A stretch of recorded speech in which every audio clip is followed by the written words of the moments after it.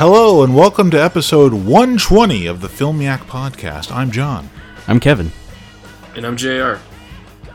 This week, we're talking Kimi, JR's pick. A recent release, well, it's like 3 weeks old now, I think. But Steven Soderbergh's latest film, starring Zoe Kravitz, a pandemic thriller from HBO Max. We'll also be talking other stuff we watched, and maybe some other new releases. I know I've got one. How's it going, Kevin and JR? It's going good. It's great. Your intro reminds me, we just record so infrequently. It's like, did we get a chance to talk about New York Times buying Wordle and how they fucked it up? Oh my god, right? Oh my god. Right, guys? Totally. I'm not a Wordle person, JR. It's not for me. How is spending 5 minutes typing in words to a game not for you? I mean, it's just... It is for me. I'd rather spend, 45 minutes playing a mission on, playing a map on Battlefield 4, a 10-year-old game. I was about to say, they have to be past 4 at this point. No, it's amazing. It's absolutely incredible. It never gets old. Yeah, I don't know anything about Wordle. I played it once, and I wasn't hooked. It wasn't for me. I'm not a big word game guy. I like Scrabble, okay. Like Words with Friends is alright. But it's not something I play regularly. Words with Friends is the Did you have Frozen? Am I? Do I exist? There you go. You're frozen. You looked frozen. I don't know if you actually were or not. It doesn't matter. You're good. Whatever. Words with Friends is the only game that I play regularly, and I love it. Wow. You should get yourself a console, man. You'll open up a whole new world. Do they have gaming? Words with Friends is on a console now? I'm sure they have probably literal Scrabble on the console. I'm sure they do. Can afford that sort of thing. I know they have like Risk and things like that. And I used to have Settlers of Catan for my PS3 back in the day. I think I had that also. That sounds familiar. Yeah.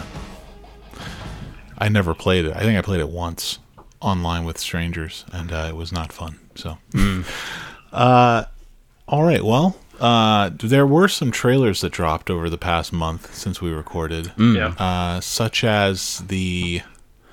Kevin, help me out. You named them both in the... Elvis. Baz Luhrmann's Elvis. Elvis? Yes, that's the big one. What's the other one? How do you say that? Nitram? Nitram. Oh, you're Nitram. I guess it's Nitram, right? Doesn't he say Nitram in the trailer? I don't remember. It's when they got at the end, his like friends like going Nitram like that, like really low. I want to say, anyways, because I thought it was Nitram too, but I'm not really sure what that even means, or if they just renamed the actual person for obvious reasons. But yeah, Nitram, directed by Kurtzel. What's that guy's first name? Justin. Oh. Justin Kurtzel, who did the Macbeth film with Fassbender, which I think we all sort of universally disliked. Yeah.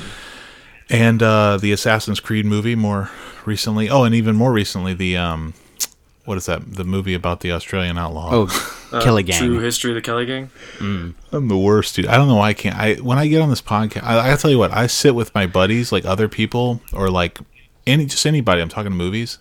I know everything. I never miss a beat. I never forget a name. And I get on this podcast, I can't think of shit. I cannot think of a name of anybody. I can't think of the names of movies. It's a nightmare. Anyways. Yeah, The True History of the Kelly Gang, which was okay. And he also did the Snowtown Murders, which I didn't see. JR, you've seen that, right? Is that any good? No. It's fine. It's fine. Yeah, he's sort of a not a trustworthy, not reliable filmmaker, but I've been hearing nothing but good things about this one, and the trailer pretty much worked for me. I'm excited to see Caleb Landry Jones's performance more than anything, since he won the Best Actor at Cannes, and he apparently, you hear him using the accent a little bit in this trailer, but I've heard that I watched the press conference for this film when Cannes was going on YouTube, and that they had like an Australian in the audience who said that he just like nailed the accent. It was like perfect. So I think that's pretty high praise from a native speaker. You know, Sure. Whatever. They're just like are in love with Caleb Landry Jones. They're just trying to blow I smoke don't up his know. ass. I mean, I maybe, but I don't know. I would like to think if I was a reporter or a film critic and I was at one of these press conferences and the actor did something wrong in the film, I would be like, look, man, great performance, but your accent a little shaky, bud. Okay, People, like you're not rolling your R's right or something. You know what I mean? Like they say something. when you're at a film festival, you get into the communal experience. You get into the excitement of the celebrities being around you, and you just fucking love it. Or you gang up on movies and hate them. But Oh right, yeah. Well, I've maybe you're I've right. been to I'm zero still film excited to see his festivals with performance. celebrities, so I know what I'm talking about. I'm still psyched to see it. Do you guys are you guys into this, or are you totally out, or what, you buying or selling? What's going on here? Well, I just realized that it's Martin backwards, so maybe that's gonna come into play. Oh wow, God, I'm dumb. Huh? God, that's so obvious. All right, so But my major There's takeaway like from Tenet the now. I'm out. yeah, why not? It's like Tenet now. What's the Do you guys remember the? I don't know if you looked into this at all. I read the entire Wikipedia page about the event that this is based on, and I don't remember the guy's name now, though. The guy who actually did the. This movie's about a mass shooting. What if you guys didn't understand that or didn't know? I didn't look it up, and I didn't know, but I could tell there was a crime. Yeah, it's about the most like hardcore mass shooting in Australia's history. It's like 35 people died. It's like it's really insane. It happened in the 90s. That's horrible. And the guy's name was Martin. Bingo. God, I feel like we just solved something. Probably. I literally, I can't believe I didn't put that together before. I was looking at that word and I was like, I don't know what that word has to do with anything, but it totally makes sense now. Yeah. Damn. The one thing I really took from the trailer was how physically awful Caleb Landry Jones looks in this film. Like he just looks like he needs a sandwich and he needs a shower. Well, I mean, he's had a few too many sandwiches. He's both like gaunt, but also he's got like a beer belly. It's weird. Yeah, it's bizarre. You know who he looks like? I'm not going to name a name here, Kevin, but Okay. he looks like he has the same. No, not you, Kevin. He looks like no. I'm not going to name a name. Somebody Kevin knows, and that I know, and you know who I'm talking about. He has the same body type. This guy who's skinny and yet has a gut, and is just like doughy, and is a little bit of an annoying fellow, and you know what I'm talking about? You know what I'm talking about? Can't believe you would be talking about one of our listeners like this. He's not a listener. He's a library associate. Whoa. We all hold on. Oh my god. Public knowledge where Kevin works. Oh my god. You know who I mean? Yes. You know what I mean, Kevin? Anyways, that's too inside. I'll cut that out. Nobody will know what we're talking about. But anyways, getting nasty, So yeah. I don't know.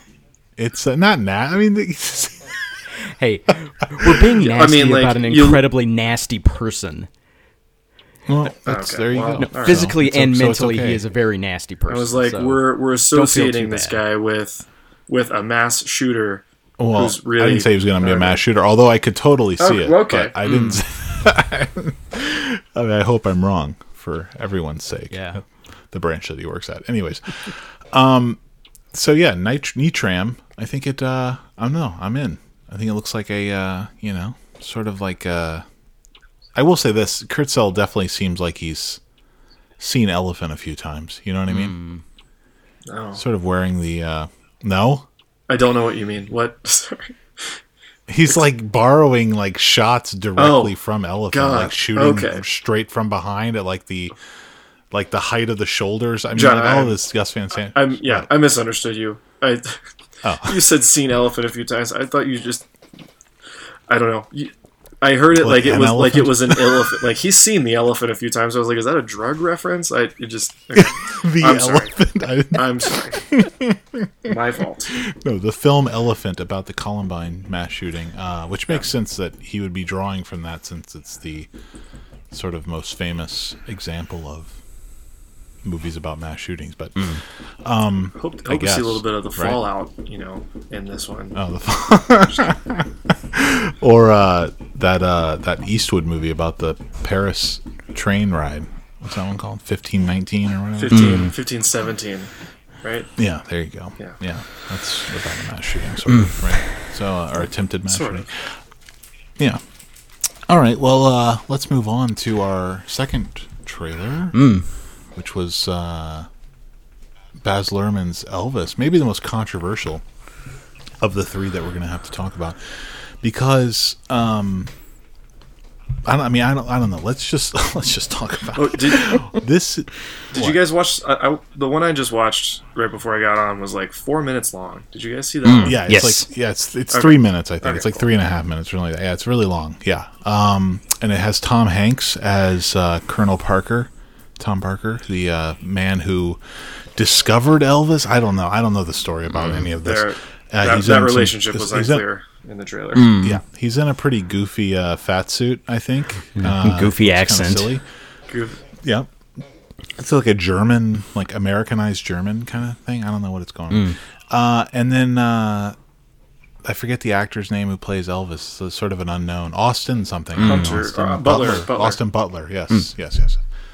And I don't know that he was in, I think he was Tex Watson in the Once Upon a Time in Hollywood. Oh, okay. Weird. That's the only thing I've seen him. Cool. Yeah, I think that's the only thing I've seen him in. But what'd you guys think of the trailer for Elvis? What do you guys actually? You know what? Before we talk about Elvis, what do you guys think about Baz Luhrmann? Have we really talked about him very much? I mean, I know we reviewed Romeo and Juliet, and I want to say that I know JR can't be a huge fan of this. I know Jonathan hates it. Do you like Romeo and Juliet, JR? I don't even remember. I don't remember It's been either. years. But I don't remember.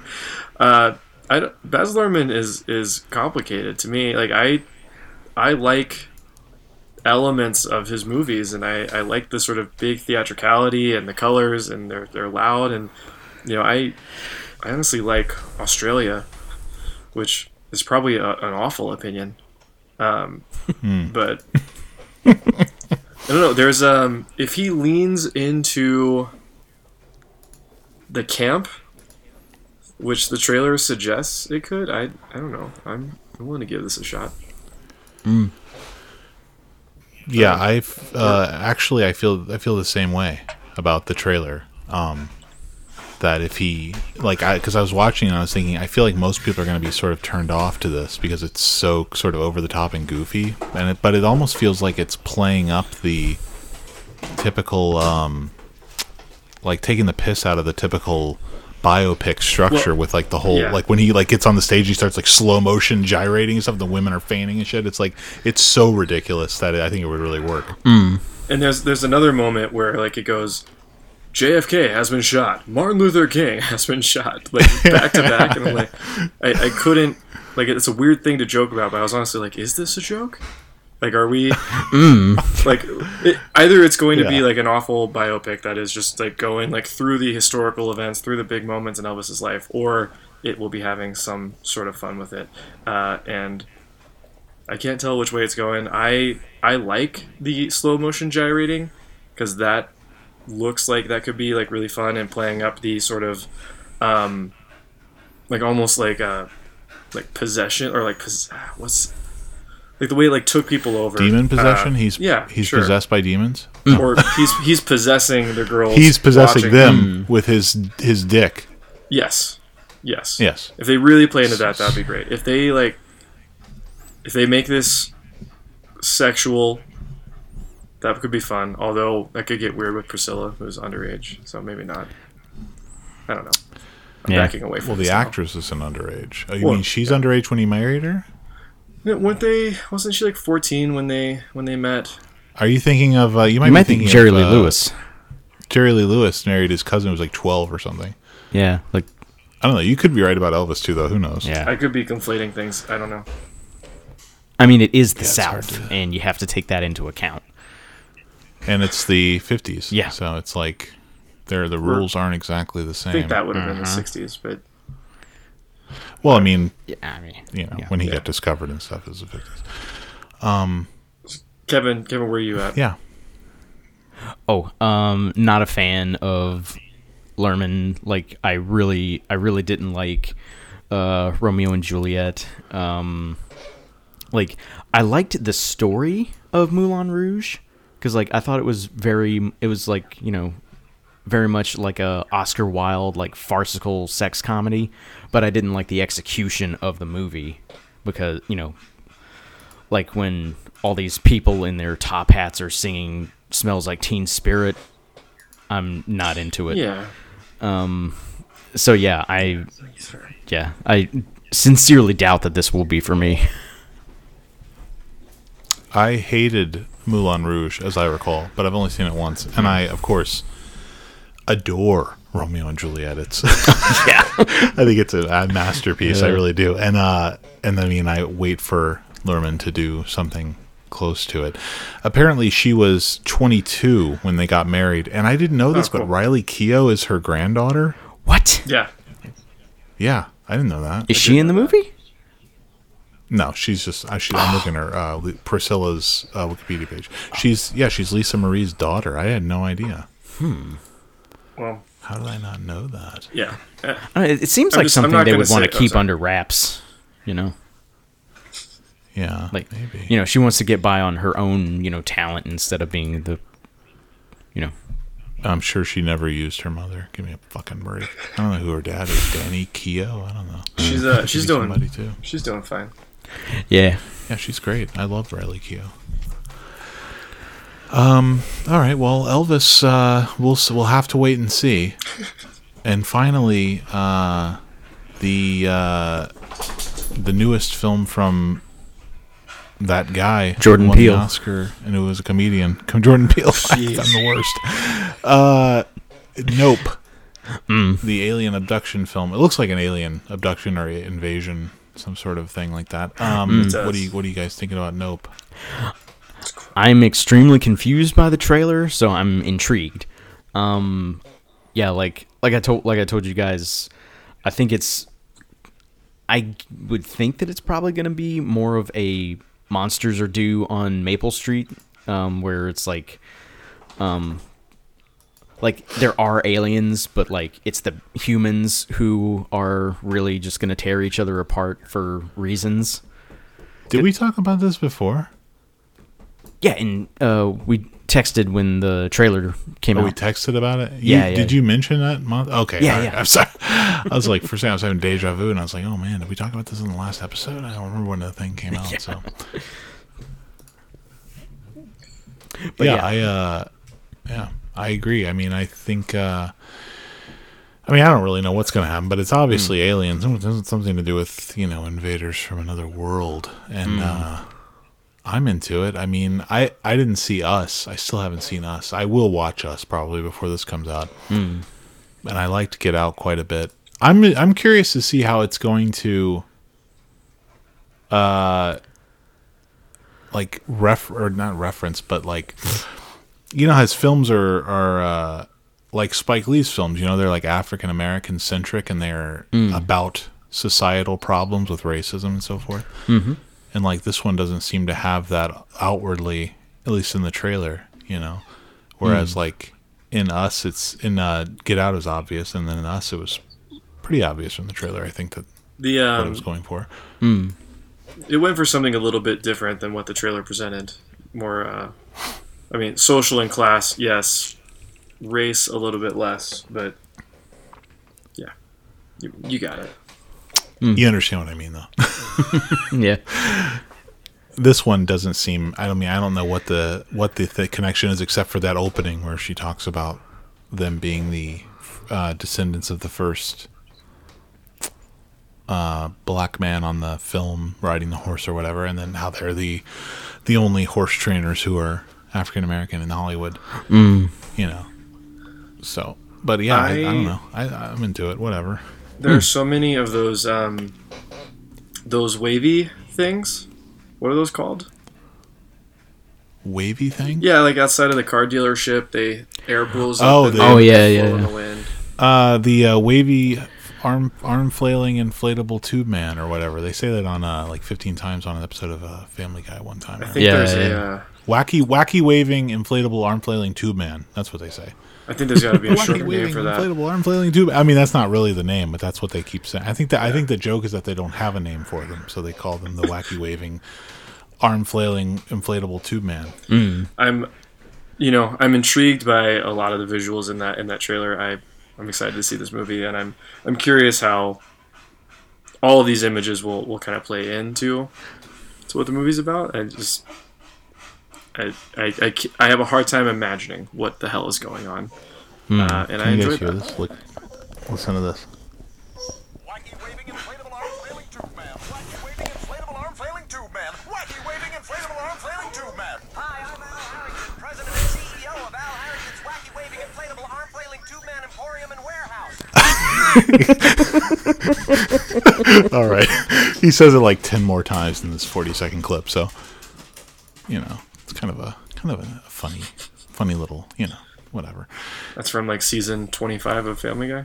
No, I think that's actually from like one of the earlier season 5, 6, something like that. I mean, it's not recent. I really going back to Luhrmann. I have to see Strictly Ballroom still. Strictly Ballroom and Australia. I walked out of Australia 5 minutes in and went to see Quantum of Solace. Best decision of my life. Quantum of Solace rocked. Well, can't they both be good?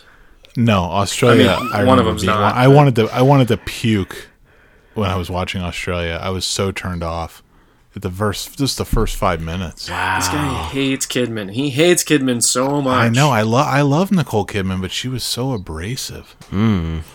Strictly Ballroom's on Paramount Plus, so I'll probably be getting to that soon. Okay. I will watch Australia though before this comes out, even though it's 3 goddamn hours or 2:45, whatever. Too much is what it is. Yeah, it's brutal, dude. But I like Hugh Jackman, so that's that. Yeah. All right. Let's get to what we watched. Oh, no Father Stew? Sorry. I guess not. Fathers All right, 2? What is that? Father Stew?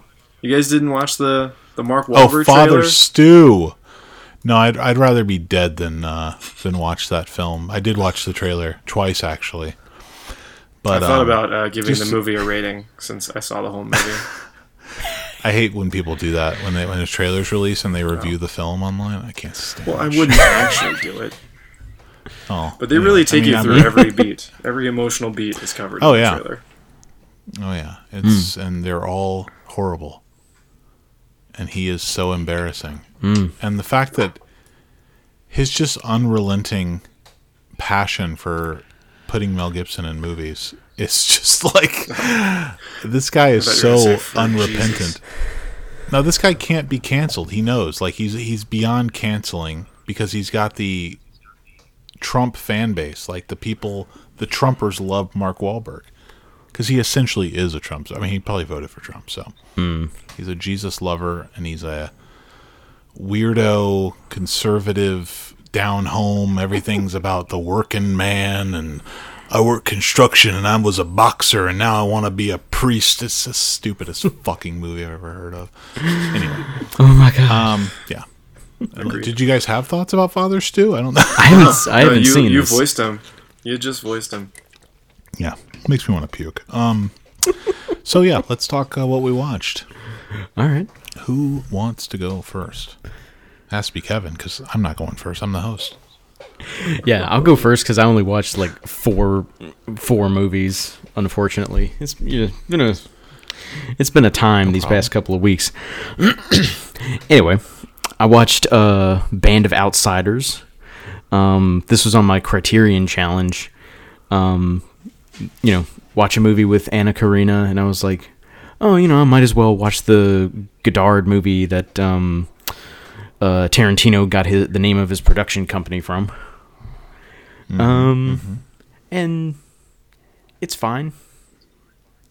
Look, honestly don't have a whole lot to say about it, really.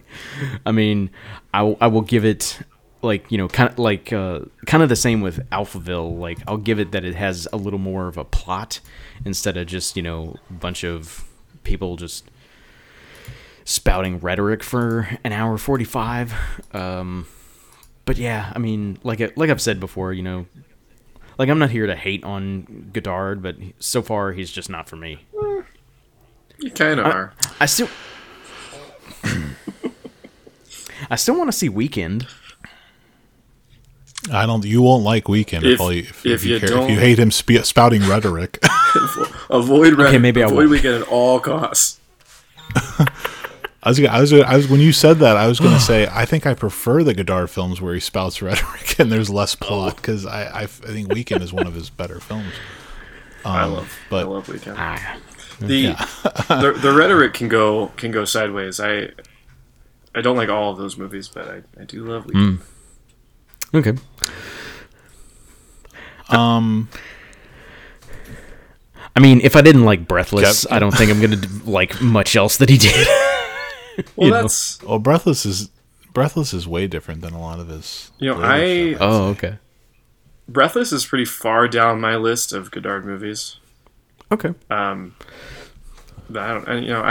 have issues getting through Breathless. I find it really tiresome.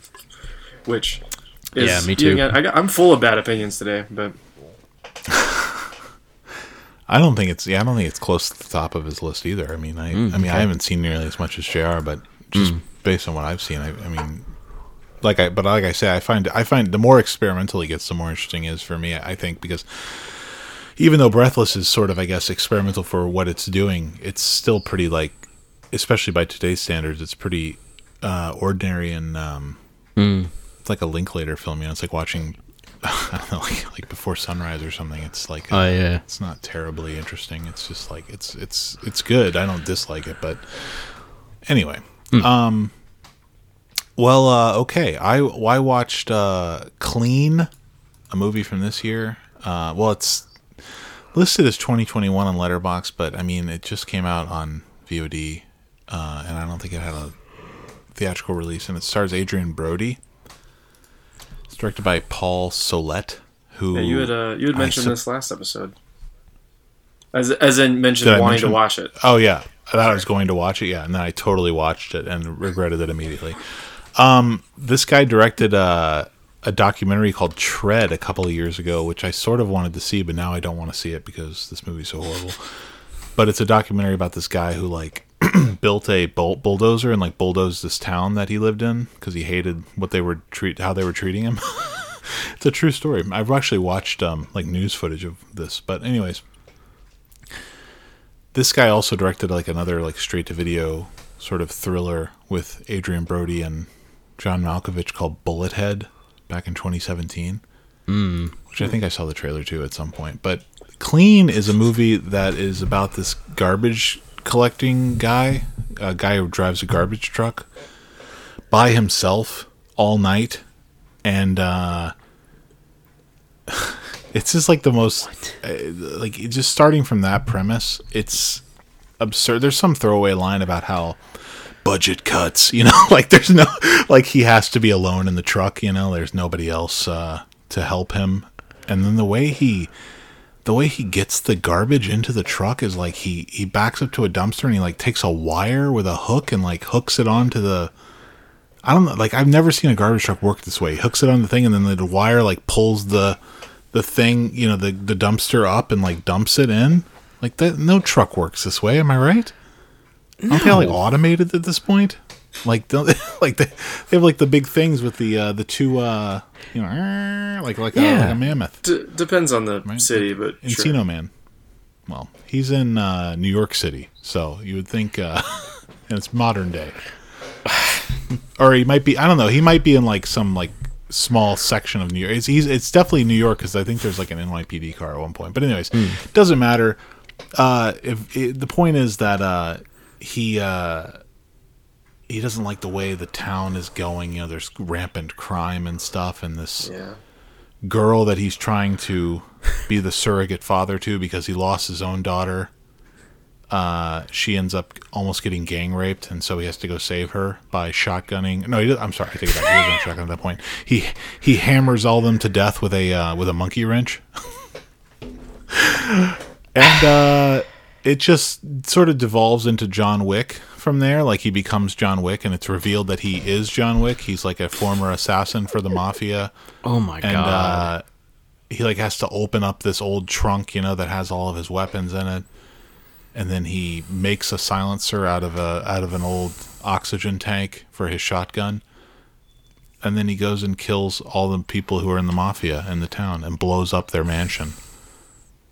And it's so cheap and horribly made. And they can't afford to blow up a mansion, obviously, so it's all like CG, horrible CG explosions. And it's just CG blood, and Adrian Brody really throwing himself into this role as hard as he can when it does not require this. Like, he's crying constantly and he's freaking out all the time, and there's flashbacks. His kid OD'd on heroin because he was doing heroin and his kid saw him do it once, so she was playing like, I'm daddy too, and then she put the needle in her arm and shot up heroin, and he can't forgive himself, and that's why he's a trash collector now. And it's Cute. The worst, dude. It's the absolute worst. Queuing this up as we speak.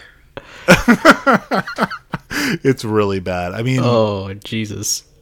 yeah, I would say avoid at all costs, but I mean, do what you gotta do. It's the worst. No. RZA is in this also for like 4 seconds. I don't know. He's probably just doing a favor for Adrian Brody, and McKelty Williamson is in this. And like, where did this guy go? I mean, he's just like bottom of the barrel, eh? I mean, this guy was in Forrest Gump and Heat. Like, where is this guy? So Adrian Brody has now worked with this director twice. Yeah, And yeah. man, so it's just this guy and Wes Anderson giving him jobs. What's going on? Paul Solet, this guy must be like his best friend from childhood or something, because like, you would never think you'd want to work with this guy. He makes this like, the guy has no idea how to make a film. But then you realize that Adrian Brody essentially made this film by himself. He just needed somebody to be there to direct it, because he co-wrote it and he wrote the score for it and performed the score. And the score is horrible. Like it sounds like it was played on a Casio piano with like the speakers mic'd. It's absolutely atrocious. Really, really bad. So, Man. it's clean is not good. It's dirty. It's brutal. This sounds disgusting. Revenge is a dirty business. You know who is in it though? That's good. Is he's not good in this movie, but I like him a lot. Is Glenn Fleshler is in this. Who I don't want to. Let's see. I'm trying to tell you who this guy is without giving away things about shows. He's in like a bunch of HBO shows. Like, he's in Boardwalk Empire and True Detective, and he was in the Joker movie. I don't know. He's just he's like a good character actor. I like seeing him, but he's not very good in this movie. But then he doesn't have much to work with, really. So he's where the one star comes in. Half star. Oh, my bad. Okay. Yeah, and I mean, there's really not much redeeming about this. I mean, I like that guy. I kind of like Adrian Brody. Like, I wish he would. Like, I'm sort of rooting for him still. I'm like, because I know that he can act given the right circumstances. But it's just like, this is the kind of thing this seems like what he's passionate about. He wants to do stuff like this. And it's just terrible. Like, he's got no taste. Yeah, it's like, dude. He doesn't have any perspective, Yeah, it's like was he just nominated for the Oscar for the piano player? No, he won. Oh. He won. He's the youngest actor in history to win. So what? I don't know. He was 27. He won an Oscar for Best Actor. Yeah, I mean, and he's good in The Pianist, I think. I mean, I don't know. Yeah, it's just, it's a no-go for me. Whack. But I mean, like, he's good in all of the Wes Anderson movies he's in that I've seen. I didn't see Darjeeling, but he's good in all those. He's good in, I even liked him in something like, this is actually a sort of a similar movie to this Alex or Tony K movie called Detachment, in which where he plays like a substitute teacher, because that movie's not great either, but he's like giving it his all. He's like really trying hard, and it actually like works in that movie, like because he's supposed to be sort of, you know, try-hardy, I guess, or whatever. Like he wants to make a difference, you know. And I don't know, he sort of saves that movie or rescues it from being absolute trash. But anyway, that's clean. I should put Detachment on my possible deep dive list because you guys have not seen it. Oh. I mean, I would be interested in watching another Tony K movie. Yeah, he doesn't do much, man. Yeah, I mean, I think he's done like 2 things, and I know he did the video for Danny California, but other than he that, did the documentary Lake of Fire, which I thought was great about abortion clinics. Yeah, it's one of my favorite ones to rewatch. I do love that. I mean, I think it would be hard to watch it now. I watched it before I was a father, but it's definitely. I remember thinking it was excellent. Okay. He's pretty. I think he's kind of hard to work with. I get the impression that he's sort of a psychopath. I don't know. Like what I read about the making of American History X. Like I don't know if it was him or if it was Edward Norton in the studio. I don't know. It was probably both of them. Yeah, I heard Edward Norton like recut it to enhance his performance in it. Which, I mean, I don't know. I think American History X is good, so I don't know. I know a lot of people sort of, it's divisive, but JR? Should I go with more negativity or should I go to something good? Let's go with something good. Yeah, man. let's do something. Yeah, good. Not that positive shit. Bring us up, because I'm about to bring us down with the next thing I talk about. Okay, cool. So I got the Blu-ray for Spencer and watched that the actual day before it was available on Hulu. I was so pissed. I know, it's ridiculous. Wasting one of my Netflix. You saw a better finals. copy though. I did, yeah. Better copy. Anyway, so watched Spencer, and you already went into this a good bit. I really liked Spencer. I enjoyed Kristen Stewart. Yeah. I loved Sean Harris as the chef at the castle. Yes. He was amazing. He was awesome. I wanted the whole movie to be about him. Yeah. Honestly, yeah, I would take that movie for sure. I thought there were some moments that just like didn't play great, mostly involving her, like when she like gets out of the car and runs to the field. I'm just like, okay, whatever. I guess this is what we're doing. But yeah, I thought everything with Kristen Stewart worked. I understand that I seem to like her a good bit, but movie was very pretty. The woman who played the queen, who never speaks but just glares, was like, that was such an awesome way to depict the queen. Just we never hear her thoughts about tradition and all the shit that the family thinks that Kristen Stewart should be doing, Princess Diana should be doing, but just the looks that this queen gives are so perfect. Villain of the year, maybe. And I also watched The Worst Person in the World, which had a performance that I was excited to see. I'd heard a lot of good things about Renata Reinsve. I'm sorry, she's Norwegian. I don't know how to say her name, but this is Joachim Trier's new movie about this woman played by Renata Reinsve, who is she's like a med student. She's young, she's wild, she parties. She meets this other med student and then soon doctor, played by Anders Danielsen Lee, who and they move in together. They have a fast falling in love thing, and the rest of the movie is just her kind of navigating her love life and her inability to sit still, inability to commit. She's constantly looking, but this is like the most fun, the only fun Joachim Trier movie. This guy has typically made very serious films. This is a movie that is having a lot of fun. There are some cool needle drop moments that,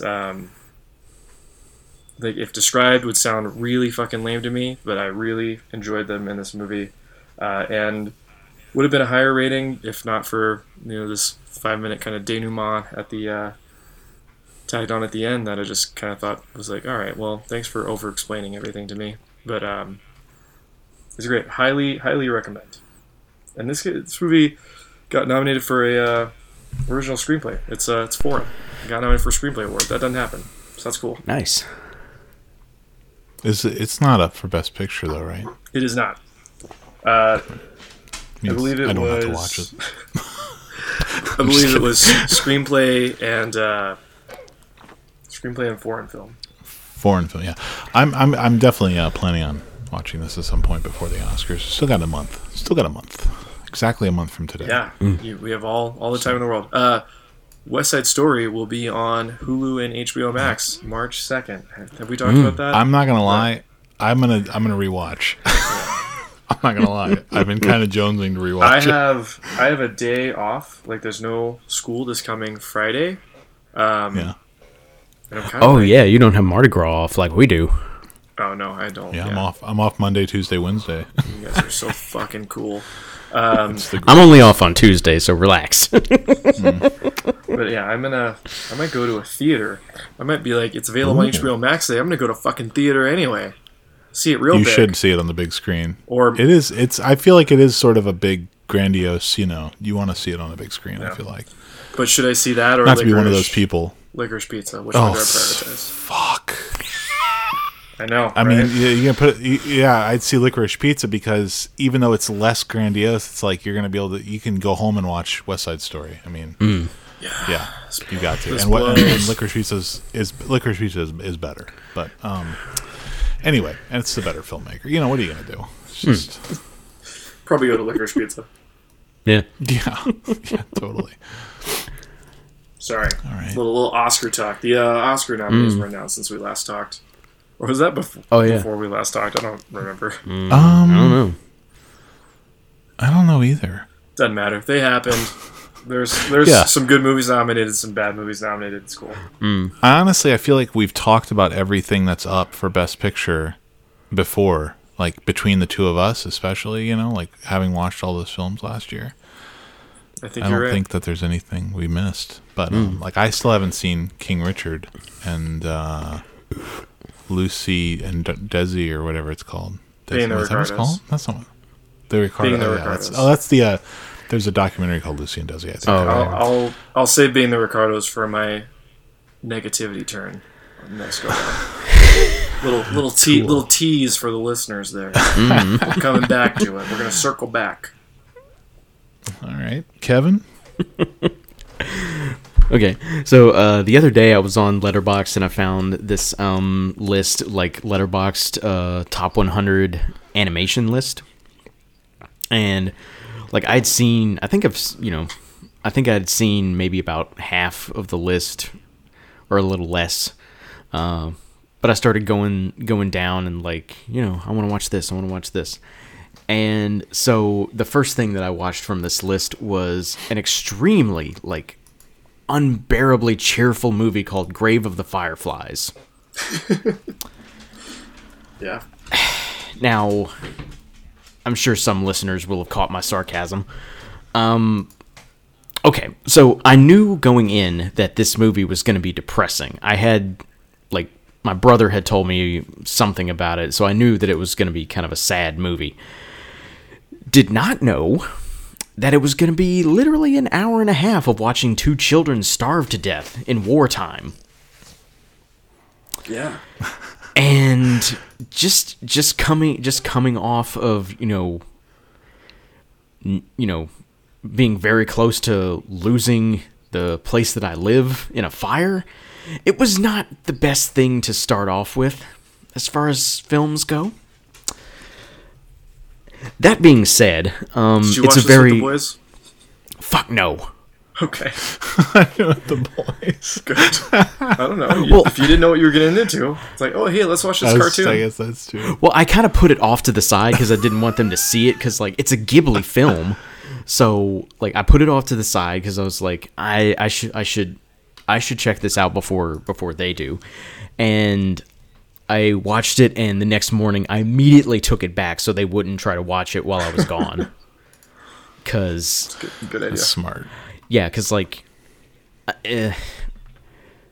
it's well made. The animation is good. It's, you know, the performances are good. There's really nice and beautiful score. But it's fucking depressing. So yeah. That's all I've ever heard about it. Really. So it's Yeah, I mean, it's a downer. it's such a I mean,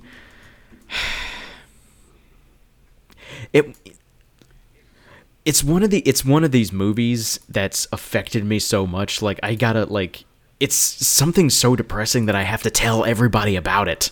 I have to share this. Like, Oh my god. Make sure that we're all depressed like you. of course, You're yes. probably everyone's favorite at work right now. Well, I only How told did- only talked to one person about it at work, but yeah. It sounds brutal. This is man. what It's this is what I should have said last night. I- I was I went little band name drop here. My brother and I went to see Godspeed You Black Emperor last night, and it was Fuck you. was really fun. Fuck you. oh, hold my on, brother. I gotta pick up this name you dropped. Oh yeah. I'm sorry that I live in a real city with real concerts. I'm just kidding. Oh, blow me. They're coming. I saw them in New Orleans like 10 years ago. But Yeah, it had been a long time since I'd seen him too, which is I wasn't gonna go, and then my brother called and he was like, "Hey, I'm gonna go do this," and I was like, "You know what? I'm gonna go do it with you." But anyway, my brother's friend came, and we were talking about some music stuff, and then he was like, "Oh, Dave tells me that you like a lot of movies," and he was asking me for recommendations, which I hate. I hate giving recommendations to people I don't know because like I don't know what this guy likes. Yeah. I mean, Yeah. it's like the last movie that my brother and I watched together was Baywatch with The Rock, and it's like, what if this guy likes Baywatch? I don't fucking know. But I should have recommended Grave of Fireflies, because cartoons, usually for everyone. Everyone likes those. Maybe not that one, though. Probably Skylar not this one. Bennett. But that's a way to make friends, you know? Yeah, What do you recommend? Grave of Fireflies. Go cry at home. yeah. Back to me. You should have recommended Solo while you're at it. Fucking Schindler's List. Funny story. This Grave of the Fireflies is on somebody's like list of those movies, like with like Turin Horse and all these other existentially depressing films. Yeah, I could see I haven't that. seen Turin Horse, so I don't know, but I don't find Turin Horse to be depressing, but I could see how other people might. It's It's fucking awesome. it's bleak. It's a bleak I mean, it's movie. bleak. I don't know. I guess there's a sort of a difference there between something that like bums me out and something that is bleak. I kind of like bleak stuff. Anyway, okay. Well, I watched The King's Man, directed by Matthew Vaughn. I have never seen Kingsman or any of the sequels, and I will never see them. But this one is set in World War One, so I was like, you know what? And it has Ray Fiennes; he's like the star. So I was like, I'll watch this one. And there's we got Risa fans playing Rasputin, so it's like, and I've always found the Rasputin and the whole the Tsar and Tsarina stuff really interesting historically. This movie is not concerned with history. It's concerned with creating a fictional version of it, which is fine. In this movie, there's a supervillain who's an Irishman. With a very thick... No, is he Irish or Scottish? I think he's Scottish. Very thick Scottish accent. Who has a group of henchmen who are all world leaders. like and people who affect world leaders, like Rasputin is one of his henchmen. And there's like this German guy played by Daniel Brühl who is like the assistant to the Kaiser in Germany. He's the one who gets him to engage in the war and everything, and continue to engage in the war, and plan to attack plan to try to get Mexico to attack the U.S. You know, the Zimmerman letter and all that. Like, all that's in here. It's interesting how they sort of weave it all together, because it's, you know, it's super nonsensical. Like, it's nothing like what actually happened, obviously, because this movie's not taking place in reality. It's like an alternate reality. But Ralph Fiennes is the de facto star of this film. You might think that his son, Harris Dickinson, who plays Conrad Oxford, his character's son, is the star, because they focus a lot on him at the beginning. But no, Ralph Fiennes takes over and is the action hero of this picture, which is really weird. Like, because Ralph Fiennes is not an action hero at all. And I don't know if you guys remember Red Dragon. I know JR loved Red Dragon. So much. You remember the scene in Red Dragon, though, when he is torturing Philip Seymour Hoffman's character, and he takes off the robe and he's like flexing and stuff. He's got the tattoo on his back. Mm-hmm. Yeah.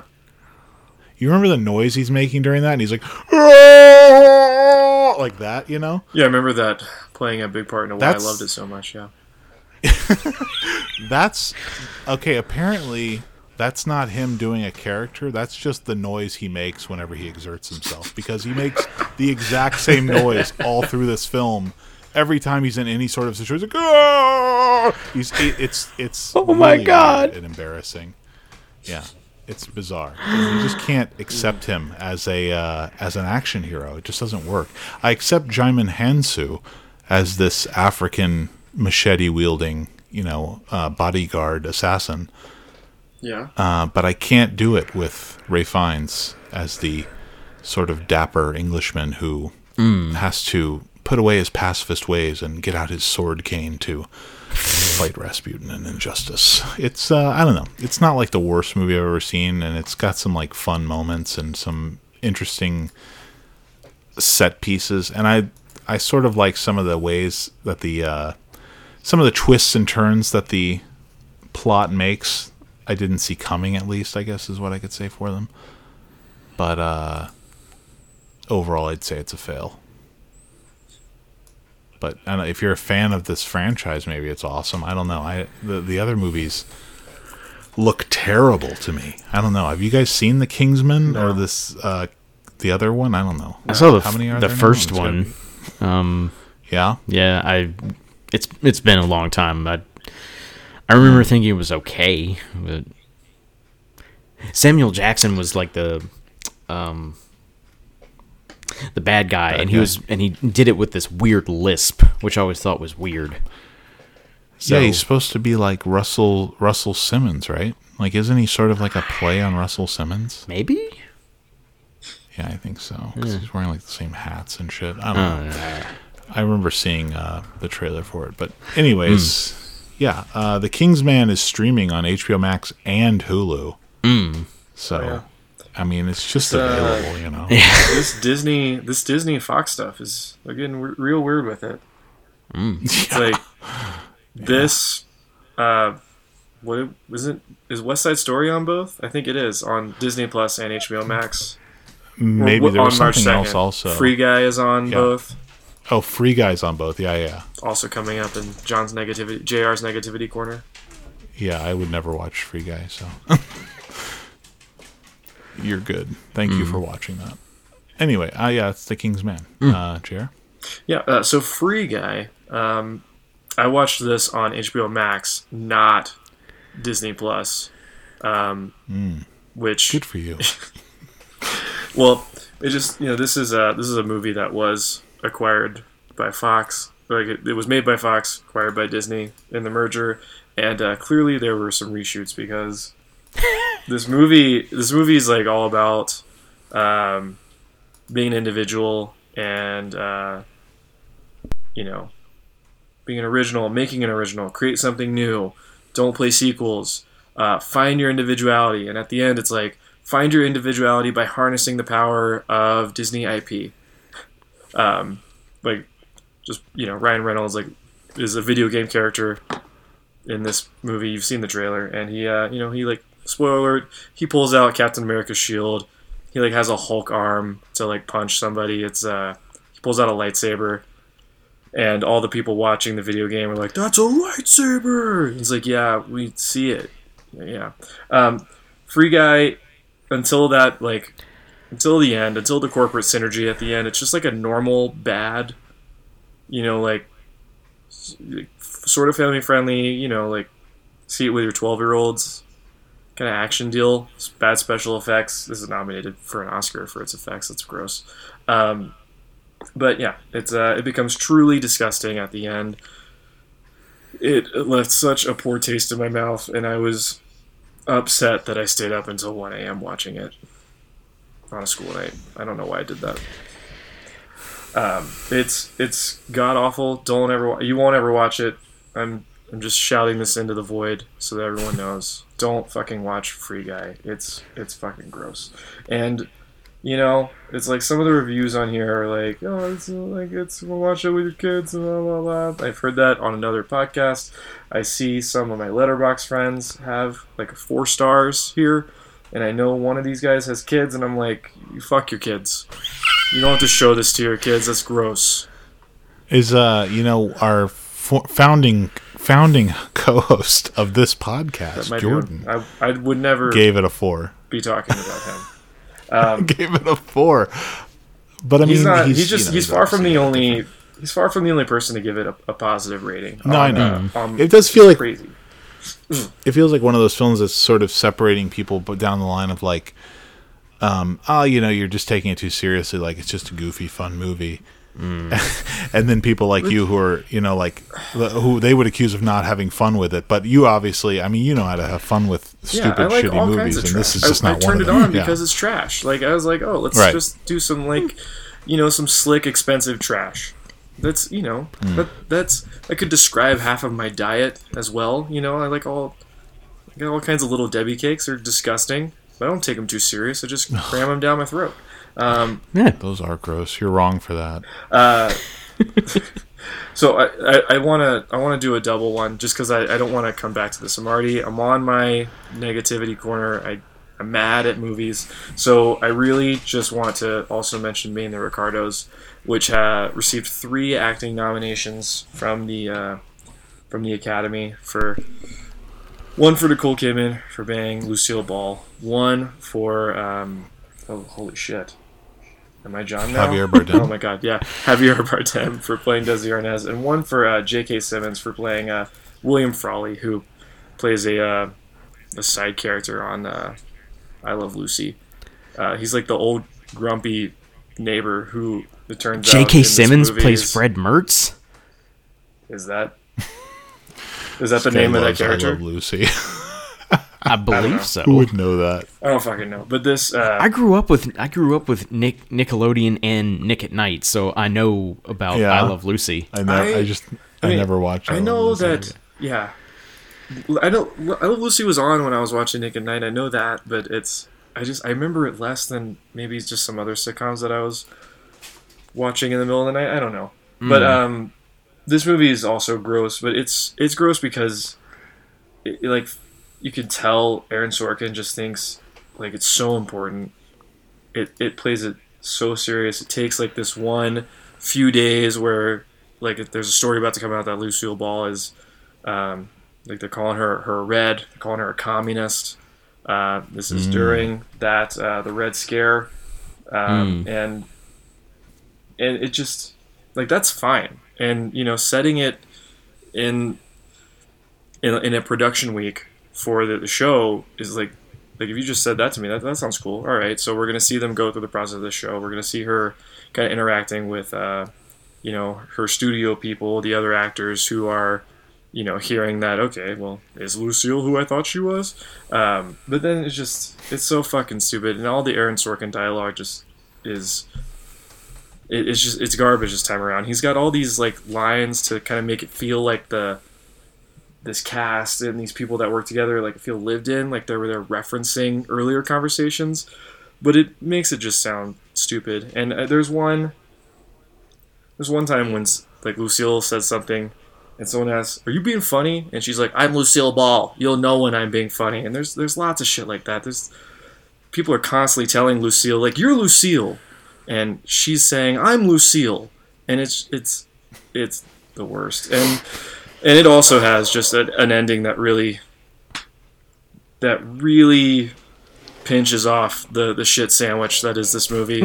Like there's a climactic phone call where they're about to tape the show. They have a live audience, and Javier Bardem comes out with a phone, and he's like using this to try and convince the people, like, "You saw this story, but it's bullshit. Lucille's a real American," and it's like the person on the phone is it's bad. It's bad, and that's all. I gotta move on. This deserves 0 acting nominations. Nicole Kidman is the Las Vegas favorite to win for this movie. I think that's bad. I think that's a bad idea. Don't give Nicole Kidman an Oscar for this movie. That's so gross, dude. Like, why? That's such a weird. You got Kristen Stewart and It's Olivia because it's Colman about right show there. business. Yeah, I know. It's because it's about show business, though, right? It's like they love show business. I think it's like there's just not a clear favorite this year, and people are just like, "Oh, I don't know, we'll just give it to Kidman." That was fine, right? She it hasn't wasn't won fine. enough. Ridiculous. I think she's only won for supporting actress. Well, she's still been nominated a bunch of hours. times. She's got an Oscar, is the point. Okay, those are the 2 worst movies of 2021. At the bottom, I gave them both 1 star. I understand when I give something 1 star, it's usually like it's Hollywood shit like this. It's like I'm making a statement. I know I'm clearly mad at it, but whatever. My 2 least favorite things that I saw last year. Even Penelope Cruz hasn't she been nominated like 5 or 6 times and never won? Like, just give it to her. I mean, I haven't even seen Parallel Mothers. I'd rather see her win, though. Didn't she win for Vicky Cristina Barcelona? Did she? Oh, see, I don't know. Did she? I believe she won supporting actress for that. I just know she's been nominated for like several films. Anyway, and her spouse is Javier Bardem. That's so there you go. Yeah, they're a power couple. A couple, yeah. Power nominated couple. Kevin? Let's see. I'll go ahead and tell you guys. I started to watch Ordinary People last night. No, the night before. But We just ordinary people. Sorry. She did win the Oscar, by the way.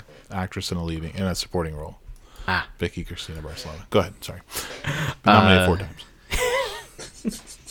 Yeah, so 5 times now. Oh my god. No, 4 times. I'm sorry. Madres Paralelas is the Parallel Mothers. Sorry, Kevin. You started to watch it, but you failed again. Yes. At watching your punishment movie. Yes. Because I got up to the point where he first meets Judd Hirsch, and I was like, "This is what we're doing," and this is 2 hours. Oh yeah. No. So I turned that off, and I went over to Canopy, and I watched Son of the White Mare, and this was a very interesting movie. The animation is really something. Like the story itself is kind of, there's not a whole lot to it. Like, it's based on like Hungarian folk tales, and like the beginning it's like dedicated to like nomadic tribes. But yeah, like it's about this dude who is birthed by this magical horse, and then she nurses him for 14 years, and he can shake this tree that kind of, I don't know, holds the world up, or is the world. Then he goes and meets his other 2 brothers, and they go to save these princesses from the underworld, and everyone lives happily ever after. Well, that's nice.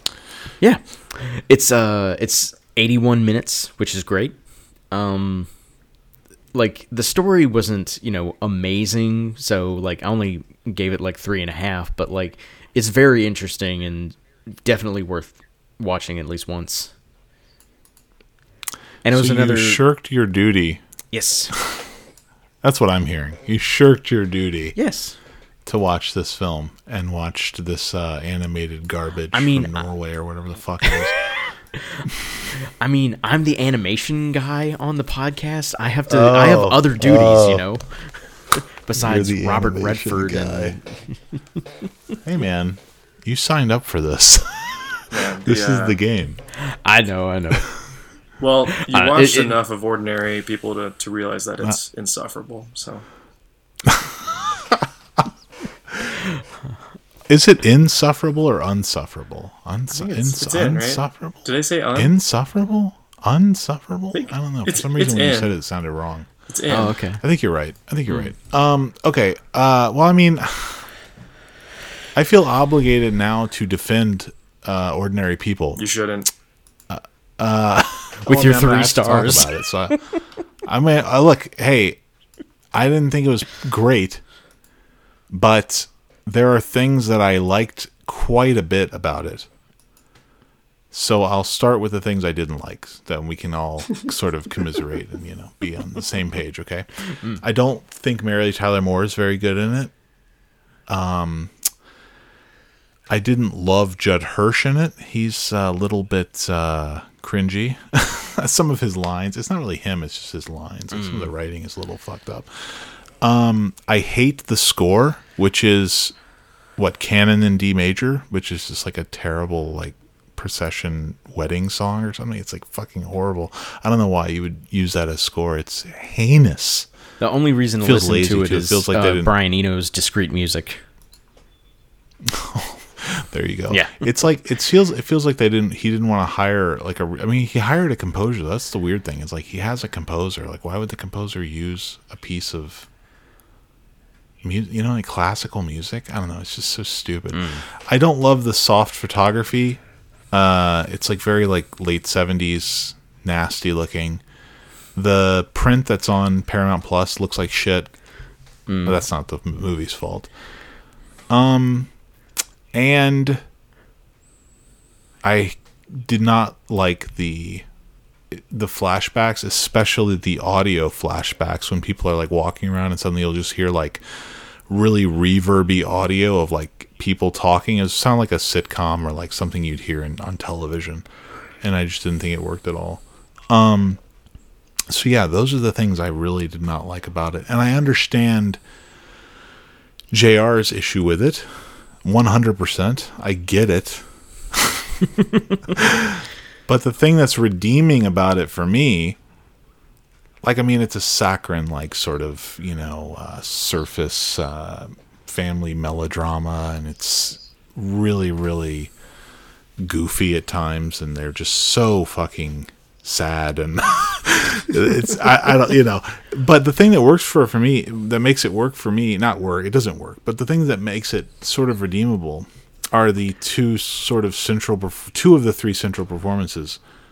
And I think Timothy Hutton is pretty good as Conrad for being as young as he is. Like, I think he's putting in a decent performance. I think he goes a little over the top sometimes, and there's a line towards the end where he gets like really, really angry, and he's yelling at his doctor, and he says, "Screw you." It's just like they've said the F word like 40 times in this movie. Why would they switch to "screw you" in this moment?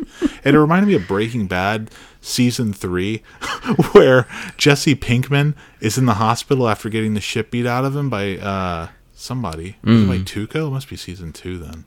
Anyway, he gets the shit beat out of him. He's in the hospital, and he's saying, and he has like this nervous breakdown where he tells Walt that he doesn't want anything to do with him, and he wants to be like left alone. He doesn't want to be a part of his life anymore.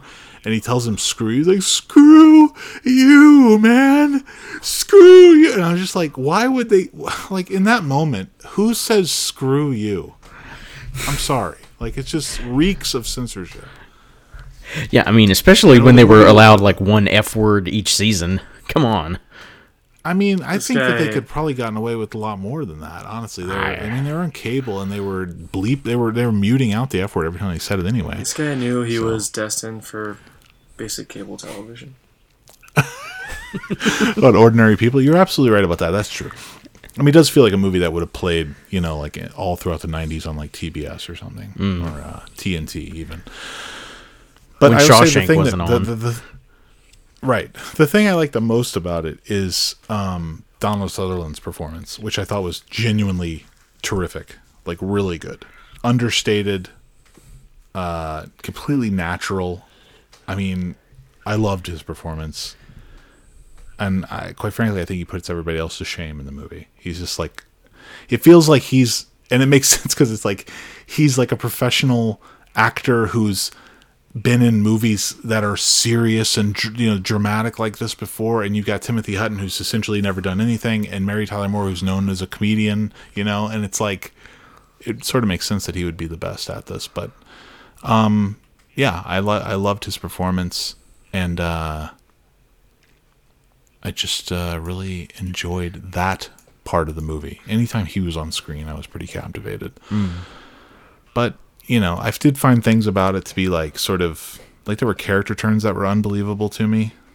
Like, I'm sure that JR won't remember this, but there's a moment when Donald Sutherland's been talking to Judd Hirsch, the psychiatrist, and he comes back and he's like sitting in the garage, and Mary Tyler Moore comes out and says, "What are you doing out here?" And he gets out of the car and says, "I need to talk to you about Buck's funeral. There's their son who died." And then he's like asking her about this really specific detail from Buck's funeral, and she's just like not having it because she obviously doesn't want to think about that because she's all closed off emotionally. And then at the end of that scene, it resolves with her hugging him. And I was like, why would she hug? There's no way she would hug him. She would just be pissed off, and he would sleep on the couch. Like, why? What is she, like a changed person all of a sudden? Her whole thing is like not being able to, emote and show what she's feeling and stuff. So, I love the scene when he's also loved the scene when Timothy Hutton is trying to call Karen, and then he decides to call Janine instead. Like he's like thinking about what he's gonna say and stuff, and he's like got the numbers out and everything. I don't know. I really enjoyed that. I thought the therapy scenes were like obviously huge influences on Good Will Hunting, or on Matt Damon and Ben Affleck when they wrote Good Will Hunting. They obviously saw this movie a lot. Yeah. Even to the point of like the breakthrough that Timothy Hutton has with Judd Hirsch is so similar to the "It's not your fault" moment in that movie. So yeah. Ugh. And I was just say, what happened to Timothy Hutton? Like, he won an Oscar for this, and then I know he's in other stuff between then and now, but like he's like a nobody now, right? Star, like, what is he doing? Star of Leverage, which is 10 years, Oh, is he 10 on years Leverage? old at this point. That was 10. Yeah, that was a long time ago too. Yeah, but that was like a comeback for me. I think even that, right? He was in the. sort of like I didn't see this Netflix series, but he was in The Haunting of Hill House. yeah. He was in. I think He was in All the Money in the World. Yeah. I didn't know that. He's I just guess he's he's just a around. guy. He's just a guy that appears just in not things. He just didn't like parlay that Oscar into like a prestigious career of any kind, I mean, Maybe he's working on a movie like Clean next. I've been meaning to see Daniel for a long time. It's one of the few Sidney Lumet movies that's like left over that I really want to see bad is this movie Daniel. So Yeah. he made it 3 years after he won the Oscar. I feel like Timothy Hutton he's probably someone who he just came around at the wrong time. Like, because got like Ordinary People, Falcon and the Snowman, but like the 80s just weren't about those kinds of movies. It was the Brat Pack and other things. Should have been in more John Hughes movies. Yeah, he probably would have been. He'd probably be Although, a bigger name. Look where those actors are now. They're doing nothing also. Yeah. God. They're all washed up also. Like, That was 40 years ago. No, I know, but it's like even Emilio Estevez had like a heyday in the '90s. You know what I mean? Like, and Timothy Hutton certainly didn't. Timothy Hutton was doing Playing God in the '90s with David Duchovny. I mean, this guy did not do well. I think he's a perfectly capable actor. I don't know. I really liked him in City of Industry, which we'll have to get into at some point on the podcast. But anyway, that's Ordinary People. I always do my homework, Kevin. Never will I not. I think I did miss one time, but anyway. I'll just use this as an excuse not to watch the next thing I don't want to watch, you know? Like, well, Kevin didn't watch Ordinary People, so I do. I don't have to watch whatever. I do think this is the first time that you openly admitted that you had the movie, you had time to watch it, and you were just like, nope. So, Yeah, right. No, I turned it off and watched something else instead. Which again, I think that is ballsy. That's good for content for us. You said fuck this movie, and I have to respect that. To be fair, though, I'm pretty sure I don't remember exactly, but I probably admitted that on Porky's. But I had COVID. Oh yeah. So no, you have a pass for that. You used COVID. Yeah, you have a pass for that. You did not. You were not honest. You used COVID. There's no pass for this though. You just said I don't care about the game or the structure of this show. Fuck this movie. Well, at least you watched Kimmy, right? This week, so no.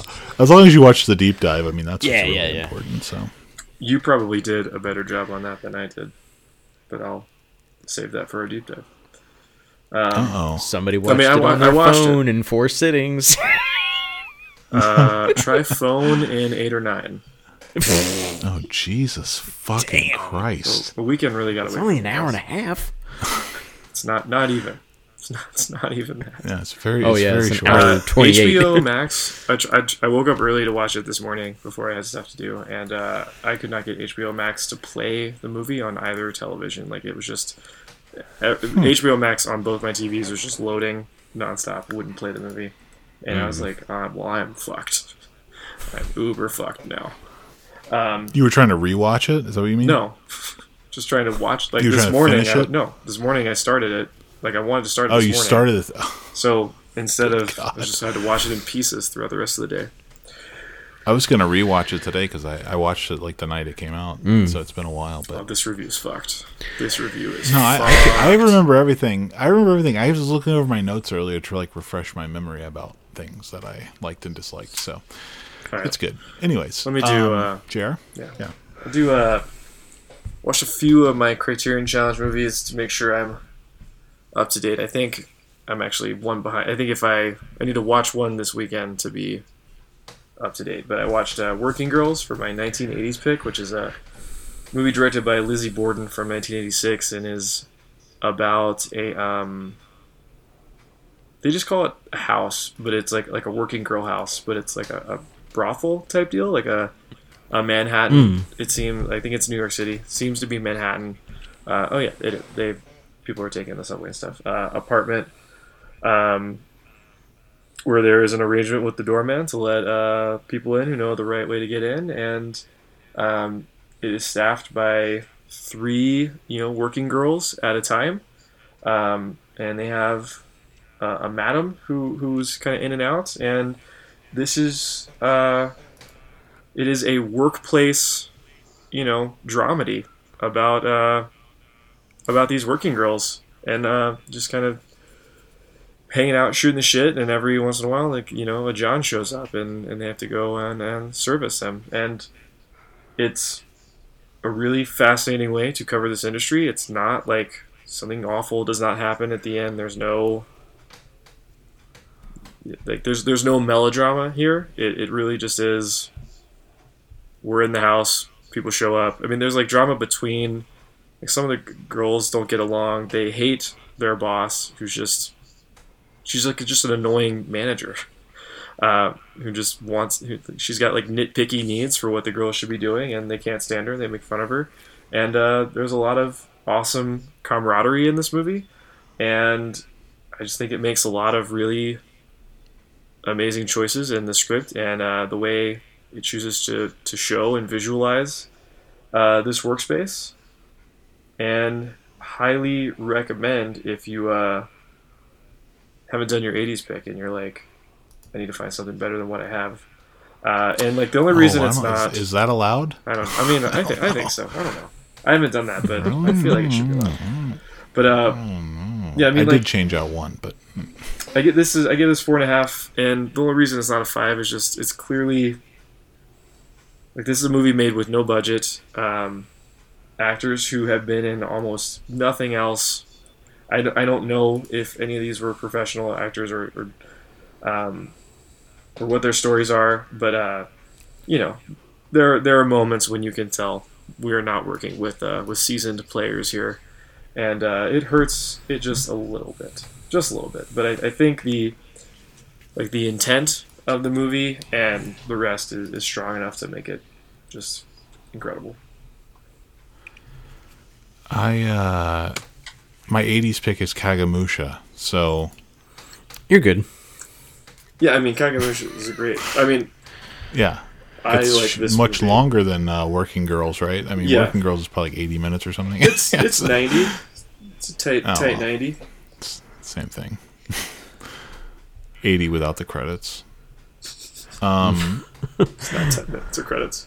No, I had I think originally I had for my genre science fiction, I had fucking Until the End of the World on my list. Oh no. I know. And I was like, because I really do want to see it at some point. I was like, yeah, it's like 5 hours long. So I replaced it with a 10-minute short film. Nothing. and then watch the 10-minute short film. Nothing in between, huh? No, I was like, fuck that, dude. I'm going for it. Yeah. So done. Yeah. Kevin. Oh, I'm out.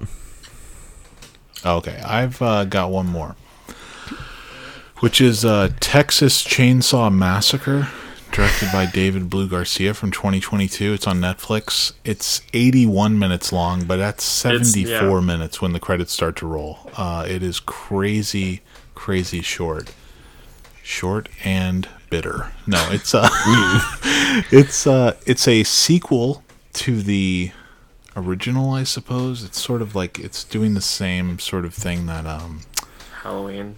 the Halloween films have been trying to do, and they're doing much more successfully than this because they still have Jamie Lee Curtis, and this movie does not have the original actress or actor who played the victim or the They're dead, right? Leatherface. I believe so. The woman is. I believe Gunnar Hansen's also dead. But yeah. So they've recast them, and this movie's about a bunch of sort of hipsters. I don't know if that's the term anymore. Like Generation Z, social media, Tesla driving hipsters who buy a town in the middle of Texas, like a Marfa sort of esque, but it's abandoned, ghost town, and then they want to sell the town, auction it off to other hipsters who are going to make a utopian Brooklynite Williamsburg. You know what I mean?